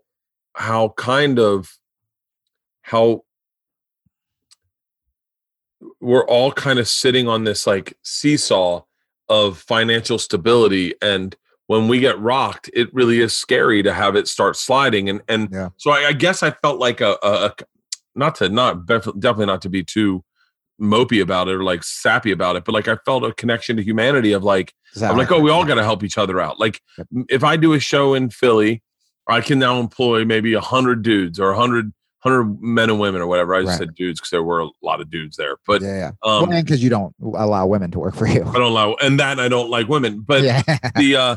but I was like, oh, that's a sense of community. Like, and then those guys were so grateful. They kept going, "Hey, Bert, thanks for the work." And you're like, oh, that means. And then you're like, oh, there's a connectivity here. Like, there is a connectivity that when and that I felt, and I probably overdid it this summer because I worked way too much. But like, I was like, oh, the more I work, the more we all can work. And then, dude, I'll out mope you because this is even a little grosser. Because I'm nowhere at that level. But I started making these videos on Instagram because I'm like, I just followed you on Instagram. I was on my phone. Yeah. So if anyone that saw my eyes divert, I just followed you on Instagram. That's very exciting. I've been waiting for this day. That actually made me very happy. So you made one today, I'm guessing, in the exact same shirt you're wearing at yep, that was today. 7 hours ago. Yeah. My AEW wrestling shirt for anyone. By the way, shout out to Cody Rhodes. Fuck yeah. Oh, that's right. I didn't even do that on purpose. Dude, I just interviewed the Young Bucks who are like, I just saw the Young Bucks wrestle last night. Great, right? I just saw the Young Bucks wrestle last night. Last night I was watching fucking AEW. Yes, I love this. Came back or whatever. Yep. And I was just watching it for Cody, and I just watched the Young Bucks wrestle last night. That's so funny you say that. So the Young Bucks and Cody together kind of like went from these, like, they essentially formed like a rebel alliance, not to take down WWE, but for like competition. And the Young Bucks were just these indie backyard kids who would get shit on by the mainstream. They're just doing this kind of, fancy shit or whatever. And they just kept fucking doing it. And they got this huge offer from the WWE. But instead they joined forces with fucking Cody, with this like billionaire dude, Tony Khan. They made AEW, and it's been like such an inspiration to fucking, as a comic, as someone who likes punk rock, as like, it's just anytime you can get just a bunch of scrappy fucking artists who want to like subvert the establishment, it's like, that's what AEW is. I think what they're doing over at AEW is so cool. It's so I think dope. By the way, for I have to tell you, I really consider Cody like a legit friend. I don't have a ton of friends. That's awesome. But I hung out with him. I hung out with him every day for a month. He's funny. He's the sweetest fucking dude. He is the sweetest, most thoughtful, generous. Like, there was a present from him in my trailer every day almost. Like, whether or not it was a jacket or, my nephew, it's so funny. He gave me an action figure. He's going to die if he hears this. He gave me an action figure of himself, like just as like, just to hold on to or whatever. And my nephew saw it and thought it was him and ripped it open and has Cody Rhodes at his house. That's amazing. And I was like, you know what? I bet Cody's probably happier that a kid's playing with it. But like, he is the most generous fucking, I'm a ride or die for Cody Rhodes. I love Hell yeah. Fuck yeah. Everybody in AEW, I'm a ride or die for AEW. Everybody I've met there has Ethan Page is over there. Right? Who's that? Ethan Page. Yep. Oh, no. He's at Impact. Right. He's at Impact. There's a guy named Adam Page, Cowboy Adam. Oh, you know who I'm thinking of is Colt Cabana. Colt's over there. I know Colt. Colt's fucking great too. All those guys, I just think it's so cool what they're doing, and I love it. I love the upstart. I love the XFL. Yeah. I love the. Bert, that's why I'm going to fucking Texas, right? Everyone thinks like, because I cringe when I say I'm going to Austin because everyone goes, "Oh, you're going for Rogan, right?" Yeah. And comedy, because that's what you do when you're a 38-year-old tiny man. And I'm like, no, I'm going for professional wrestling. Like, that's the thing I've always wanted. I'm still going to do comedy. I'm still going to do podcast. Wait. Tell me about this. Okay. So I haven't actually talked about it I've talked about it on my podcast because I had the Bucks on and I had Diamond Dallas Page on. He was the first person I told. Love Diamond Dallas Page. So he started when he was 35. Yeah. And so that's why I'm like, okay, when I finally say something, I'm going to say it on the show. And so wrestling for me, before it went in order, wrestling, music, comedy. I wanted to wrestle first, did all the backyard wrestling. Dad had to take me to the hospital because I took a chair shot when I was like 16 and had to get like 12 staples in the back of my head.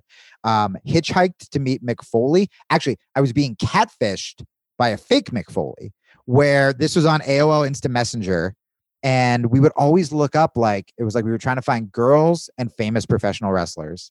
And this guy said he was Mick Foley. And I talked to him for like a month, dude, where I was like, I want to train to be a wrestler. He gave me a wrestling name because I was like, well, I'm a martial artist and I'm kind of smaller, but like I'll do hardcore stuff. And so he named me Hardcore Don Lee. So then Mick Foley puts out his book and is doing a book signing somewhere in Pennsylvania. And me and my brother, we like drove, but then we broke down. So we hitchhiked to this mall to meet Mick Foley. And I'm like, this is it. This is how I get into wrestling. I'm going to tell him his protege has arrived. And I wait in line. I'm so fucking nervous. I see Mick and I go, hey, you can make it out to Hardcore Don Lee. And he goes, what?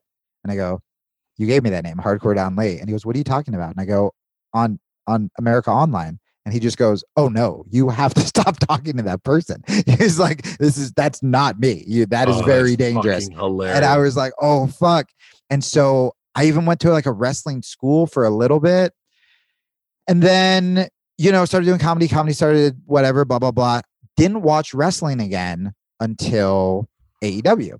When AEW started, because I was like, this is cool. Because I was going to some indie shows. I knew who the Bucks were. I knew where Cody was. Or who Cody was. So I watched this. And I started, there was a guy named Brian Kendrick in Los Angeles who he helped train Ronda Rousey and he was in the WWE. And I showed up. And so I was probably 36 when this happened. And I was like, maybe I'll just check it out. Just bucket list. I'll just train. Yeah. And for me, you'll relate that this has to do with our conversation before. When I'm doing jujitsu full time, I'm healthy, I'm confident, I'm waking up early, I'm meditating, all the shit. But I'm not creative, so I get depressed. When I'm doing comedy, I'm unhealthy, I'm drinking, but I'm creative, but I still get depressed. I mean, that's a different story. And when I walked into this fucking wrestling school, I'm like, these are jacked, healthy, hot people, but they're dorks. They're theater dorks. And it's everything I've been looking for. It's literally when I'm like, how do I find that balance? It's that. That's how you be creative and funny and weird, especially AEW. They let the wrestlers do a lot of their own characters and promos and stuff. And so I was doing it for a little while. And then me and the girlfriend just moved to Arizona. And I was like, all right, well, cool, man. I got to do it. I got to jump off a turnbuckle. Shit I never thought I would do. And then when the breakup happened and the fucking cat died, I was like, what's another thing I want to do? And I go, I want to start watching wrestling again. I started watching AEW again. And I got fucking obsessed. And so I'm like thinking about it. And I'm like, okay, I'm 38, even older than Diamond Dallas Page. But my body isn't broken down. Once I learn the fundamentals, I have 15 years of kickboxing and jiu-jitsu, and I have 15 years of stand-up. So like that shit's going to help. And Diamond Dallas Page said something. Actually, Mark Duplass said something about creativity, that this will be far more. I know that dude. Who's he? He was in, so he's like a big indie writer director guy. But I know Mark Duplass. But he was in with Ranazizi. Ranazizi, yeah. Oh, dude, that dude. I think it's that either he's got a brother, right? Yes. So the Duplass brothers. Yeah. That Jay. dude was on. That guy was on. Fucking the comedy jam we did for Comedy Central. Okay. Yeah. He murdered it. He's so talented. He's so fucking going. Sorry. So he said this beautiful thing about creativity, and I'm going to butcher it, but something about how, when him and his brother, what if you're like, creativity is like fucking a pig in the ass. You only got to do it once to know if you like it. It's like an alligator in a speedboat. What?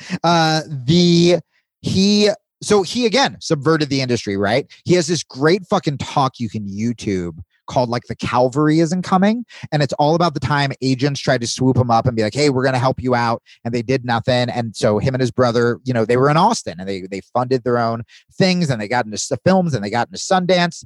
And so in his book, it was either in his book or I think he was on Dax's podcast. He said, restrictions can breed creativity. And I love that. This is how I'm looking at it with wrestling, which is I could say, I said this to Diamond Dallas Page. I go, because he was 35 when he started, but he was also like 6 foot something. And where it's like, I'm 5'7", I'm 38, I'm afraid of heights. I don't know if I can do flippy stuff. But if I use those, so I could use that to not do it. Yeah. But if I use it as a restriction, that means, well, what do I have to do since I can't do that? Well, I could try to do it shitty, or I have to do the things that other people aren't doing. So storytelling, actual fighting, like things that I can bring to the table that aren't being done. So in a weird way, I can look at it as those restrictions are a reason I shouldn't go after my dream. Or I can look at it as those restrictions could actually make me into something that'll stand out because no one else is doing it because they're all young, hot people doing flippy stuff, right? Yeah. I mean, Cody A lot of is flippy stuff. A lot of flippy stuff last night. Lot of flippy stuff last night. You should watch. You want to fucking lose it. Did you watch an AEW? It was one of the earlier AEWs. It was Cody and his brother fought. Dustin. Yes. Gold. I keep wanting to say Gold. He was gold. But he was Gold Dust, and now that's who he was in the WWE, and now he's just Dustin Rhodes. And they fought, and they had never, maybe ever fought, or this is the first time they recently.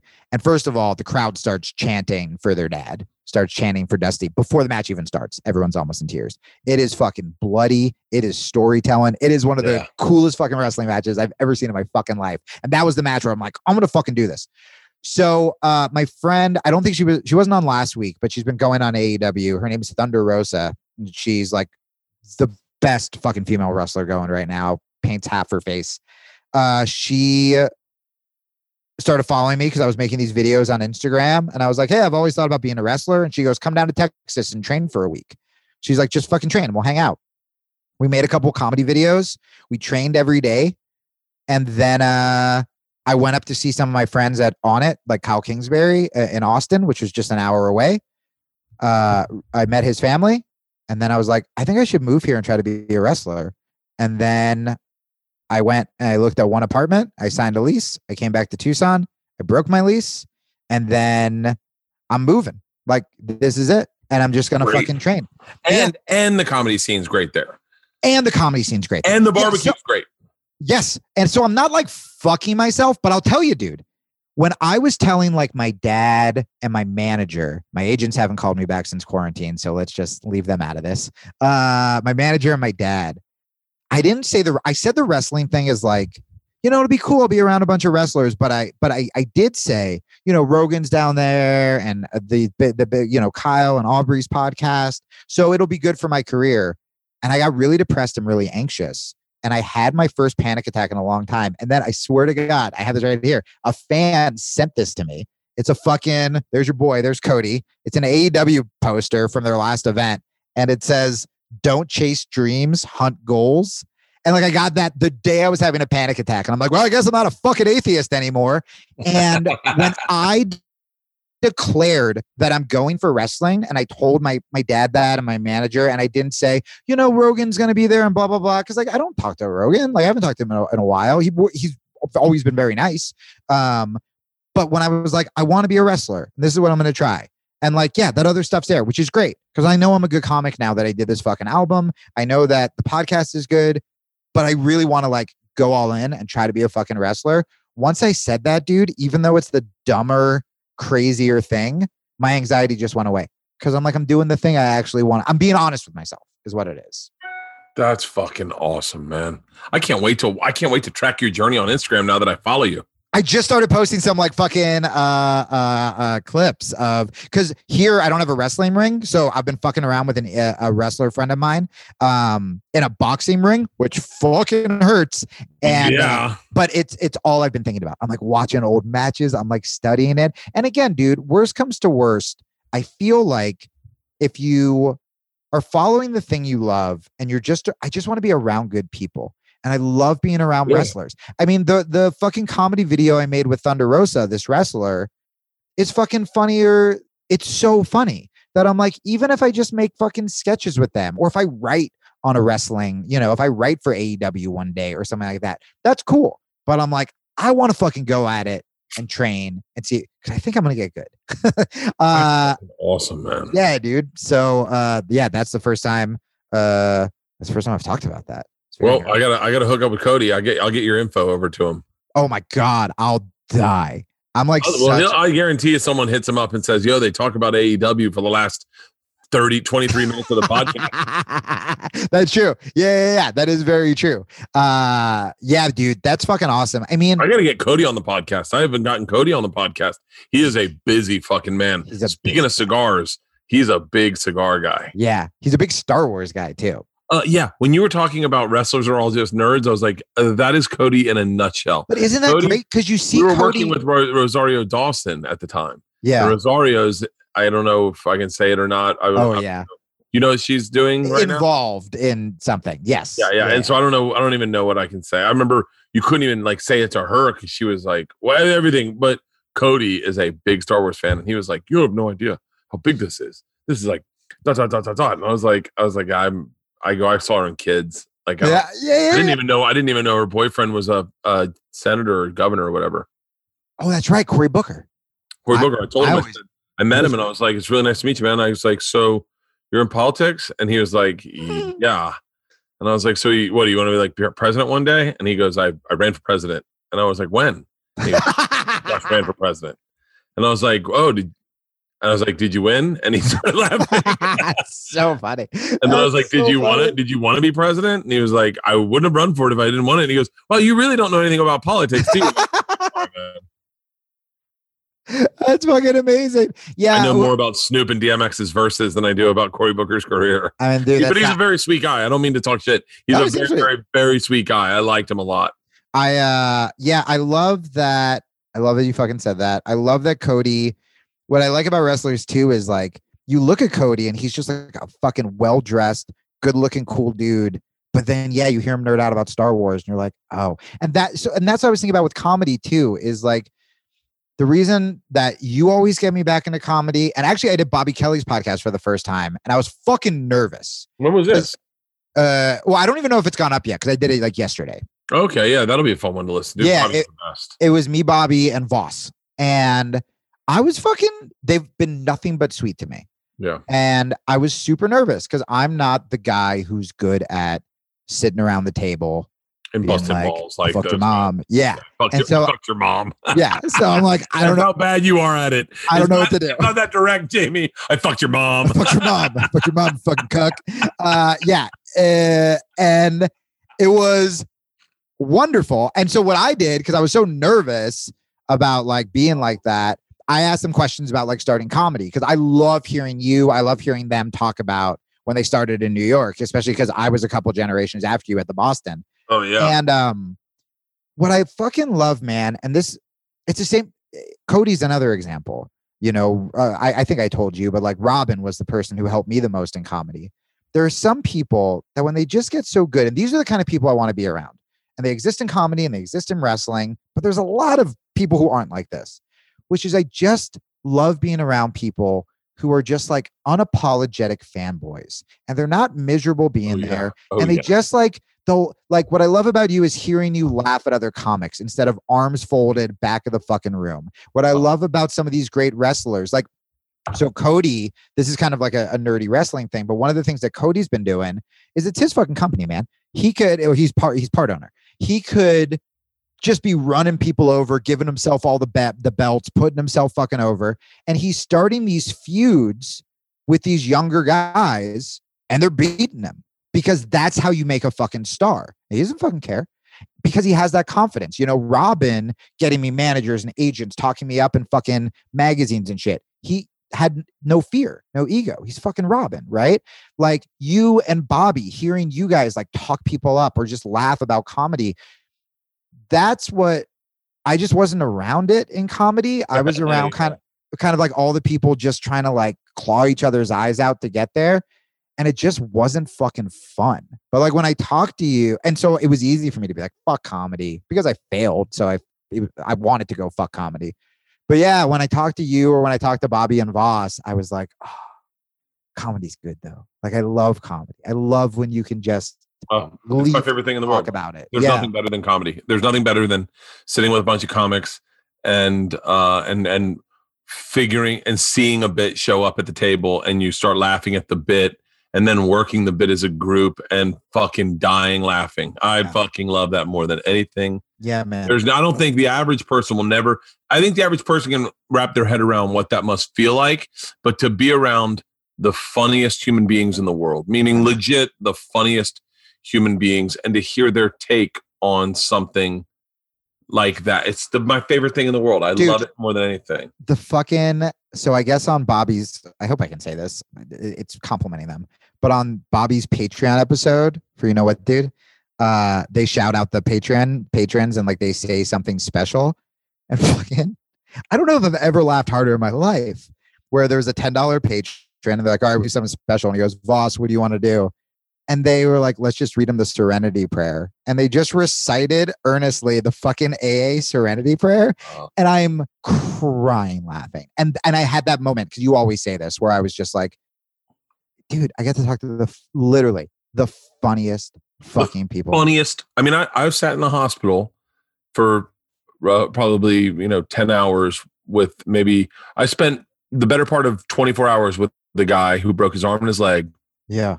Who is the funniest human being I know. Yeah. And it was the lowest, I would say one of the top 5 lowest parts of his life. Yeah. He had me howling laughing. Yeah. It's just the littlest, the smallest things that he'd do.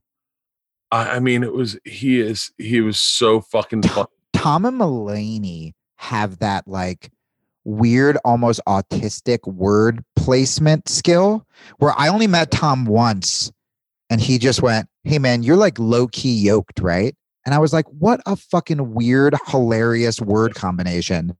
Low key, like that's, just don't think. Is it with Mulaney, when I went to Montreal, nothing came out of it because my manager only repped me and Mulaney. So he was just like, bye, Jamie. And was just going to like meetings as John was becoming the most famous person in the world. And I had a couple meals with John and my manager, and John just like speaks in perfect jokes to the point where you're not even really laughing, because you're just like, the fuck was that? He like pauses, perfect joke, and then you're like, yeah, man, okay, that was good. Yep.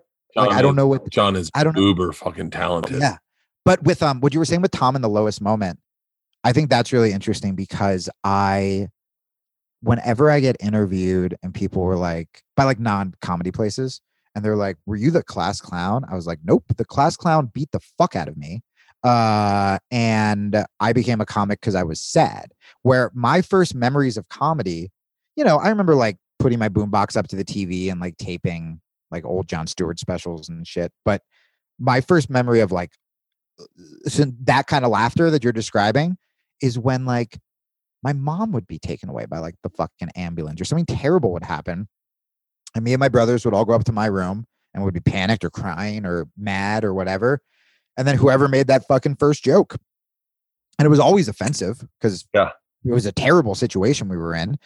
And then we would all start laughing so hard and so like cathartically that once that ice was broke, we were like, all right, how do we figure out this fucking mom situation now or whatever? And like it came from that sort of defense, like the comedy comes from pain fucking cliche. Was your mom an alcoholic? Mm-hmm. Yeah, she's sober now. But yeah, it was. How many brothers? I'm one of 5. I'm the oldest of 5. Oh, for real? Yeah. So I'm the oldest yet the fuck up, which is weird because usually the fuck up should be like the weird middle kid. But my weird middle kid went to fucking Yale, so I'm the problem. Interesting. How old was your mom when she got sober? Recently, like a couple years. She's 10 days with you, Bert. She's on the same.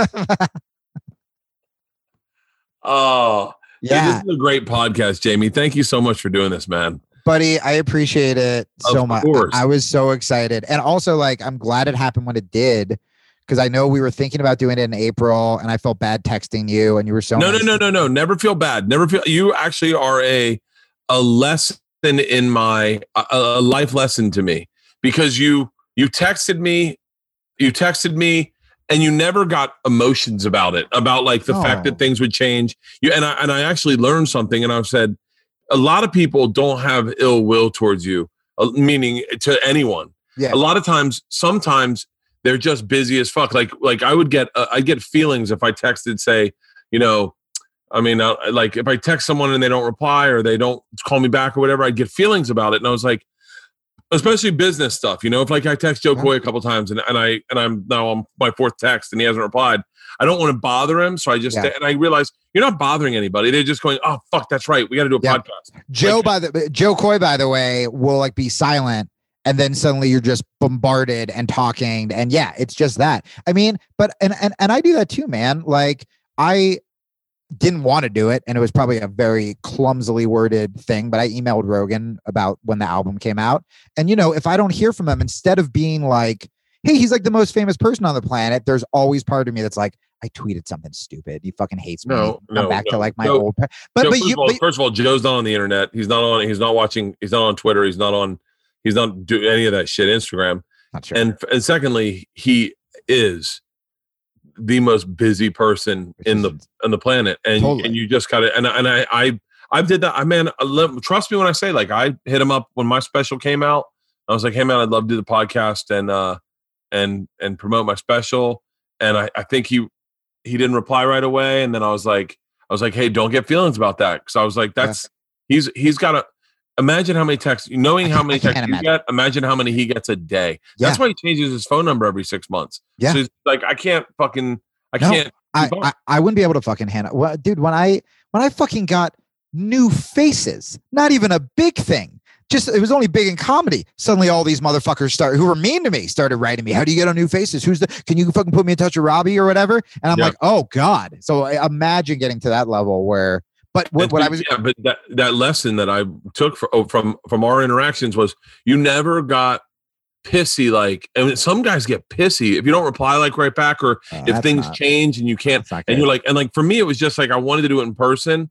And I knew that we had that opportunity, and I was waiting for the time for that COVID to let down. I didn't want to do it on Zoom. I'm tired of doing Zoom podcasts. We're trying to do them in person, but just things are so complicated. And then I was like, fuck it, let's just do a Zoom and get it out of the way. So, because I don't want him to feel like I'm dodging him. And then, but it's also one of those things where, like, and I know you got to go, but the two things that I take from that is, one, this is just a life lesson in general that I've had to keep reminding myself, where it's like, how someone else feels about me is none of my fucking business, because a lot of times it's just their shit. Well, I had Pete Holmes on my podcast, and he was quoting fucking someone where he was like, we don't even see, like, I don't see you the same way like Halston. I see my projection of you as you. Halston sees a different version of you. We're all projecting our own bullshit onto each other, right? So like, it's just our stories, right? So like, if Joe doesn't text you back, you have a different story than I have, where it's like, mine's like very political, yours might be very, whatever it is.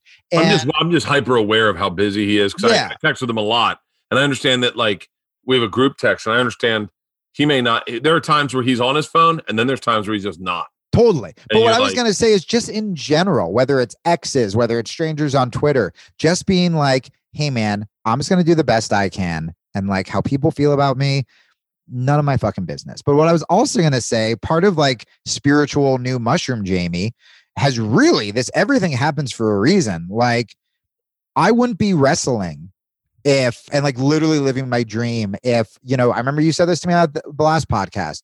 You're like, you don't want to hear it right now. And by the way, it still sucks, but you're like, I envy where you're at right now. It's a new place. You get to start fresh, you know, and people don't get to do that. And that's how I feel now, where I'm like, oh, I get to fucking wrestle. And with the podcast, dude, in April, I didn't think I would have a stand-up album. I wrote this fucking entire album and did it in one show, in one fucking take, all over quarantine, because suddenly I was writing about personal shit and loneliness and COVID and all this stuff that I'm like, this kind of only makes sense this year. Like, I want to get it out this year. And so my fucking album came out last week, and like, I didn't have anything to promote, dude. I just wanted to come on your podcast in April, but like, this is much better. I get to fucking promote my goddamn album, which is like, you know, I want that shit to do well. I'm like, I never thought I would do an album again. So the fact tell everyone where they can find it. Yeah. So it's called 25% Capacity. It's the first time I wrote without a fucking like agenda. And I was just like, be funny, just be funny. And so it's the first time, dude, when I like thought I was fucking going to be the next Bill Hicks, I like never wrote about personal stuff, because I'm like, I have to hit every issue. I have a war thing, and I have a gay rights thing, and I have a this thing. And now the edgiest thing I've ever done to me is like talking about dating. So like I have like sex stuff, loneliness stuff, COVID stuff, dating stuff. There's like some political shit, but it's easily the funniest album I've ever made. So you can get it everywhere: Spotify, iTunes, Amazon, Tidal, 25% capacity, Jamie Kilstein. The links are also on my bio, Instagram at the Jamie Kilstein, Twitter, Jamie Kilstein, and then my podcast where I was talking about like the Bucks and Diamond Dallas Page, and it's a fuck up's guide to self-help, which it's pretty self-explanatory what that is about. Congratulations, brother. It's Thank good you, man. talking to you. And thank you for being like one of the first people who you hugged me when I left your house, and you literally, and I need this, you said you're a comic. And that's probably one of the things where I kept going and didn't quit and made the record. So thank you for that. Dude, I'm gonna check it out tonight. I gotta get back on the treadmill, so I might as well listen to some comedy and get on. Fuck the yeah, yeah, kill it, dude. Let me know. I'd be curious. What do you think? Yeah, awesome, man. Well, I'll talk to you later, brother. Stay safe. Enjoy Austin. Stay Tell in everyone touch. I said hello down there. I will. I'll only be wrestling. I will probably see no comedians, but if I do, I'll send your love. Well, I love you a lot, man, and keep doing everything you're doing. I'm proud of you too. If you ever need to vent about food shit, exercise shit, like hit me up. Done deal, brother. Thank you, brother. All right, man. See ya. All right, much love.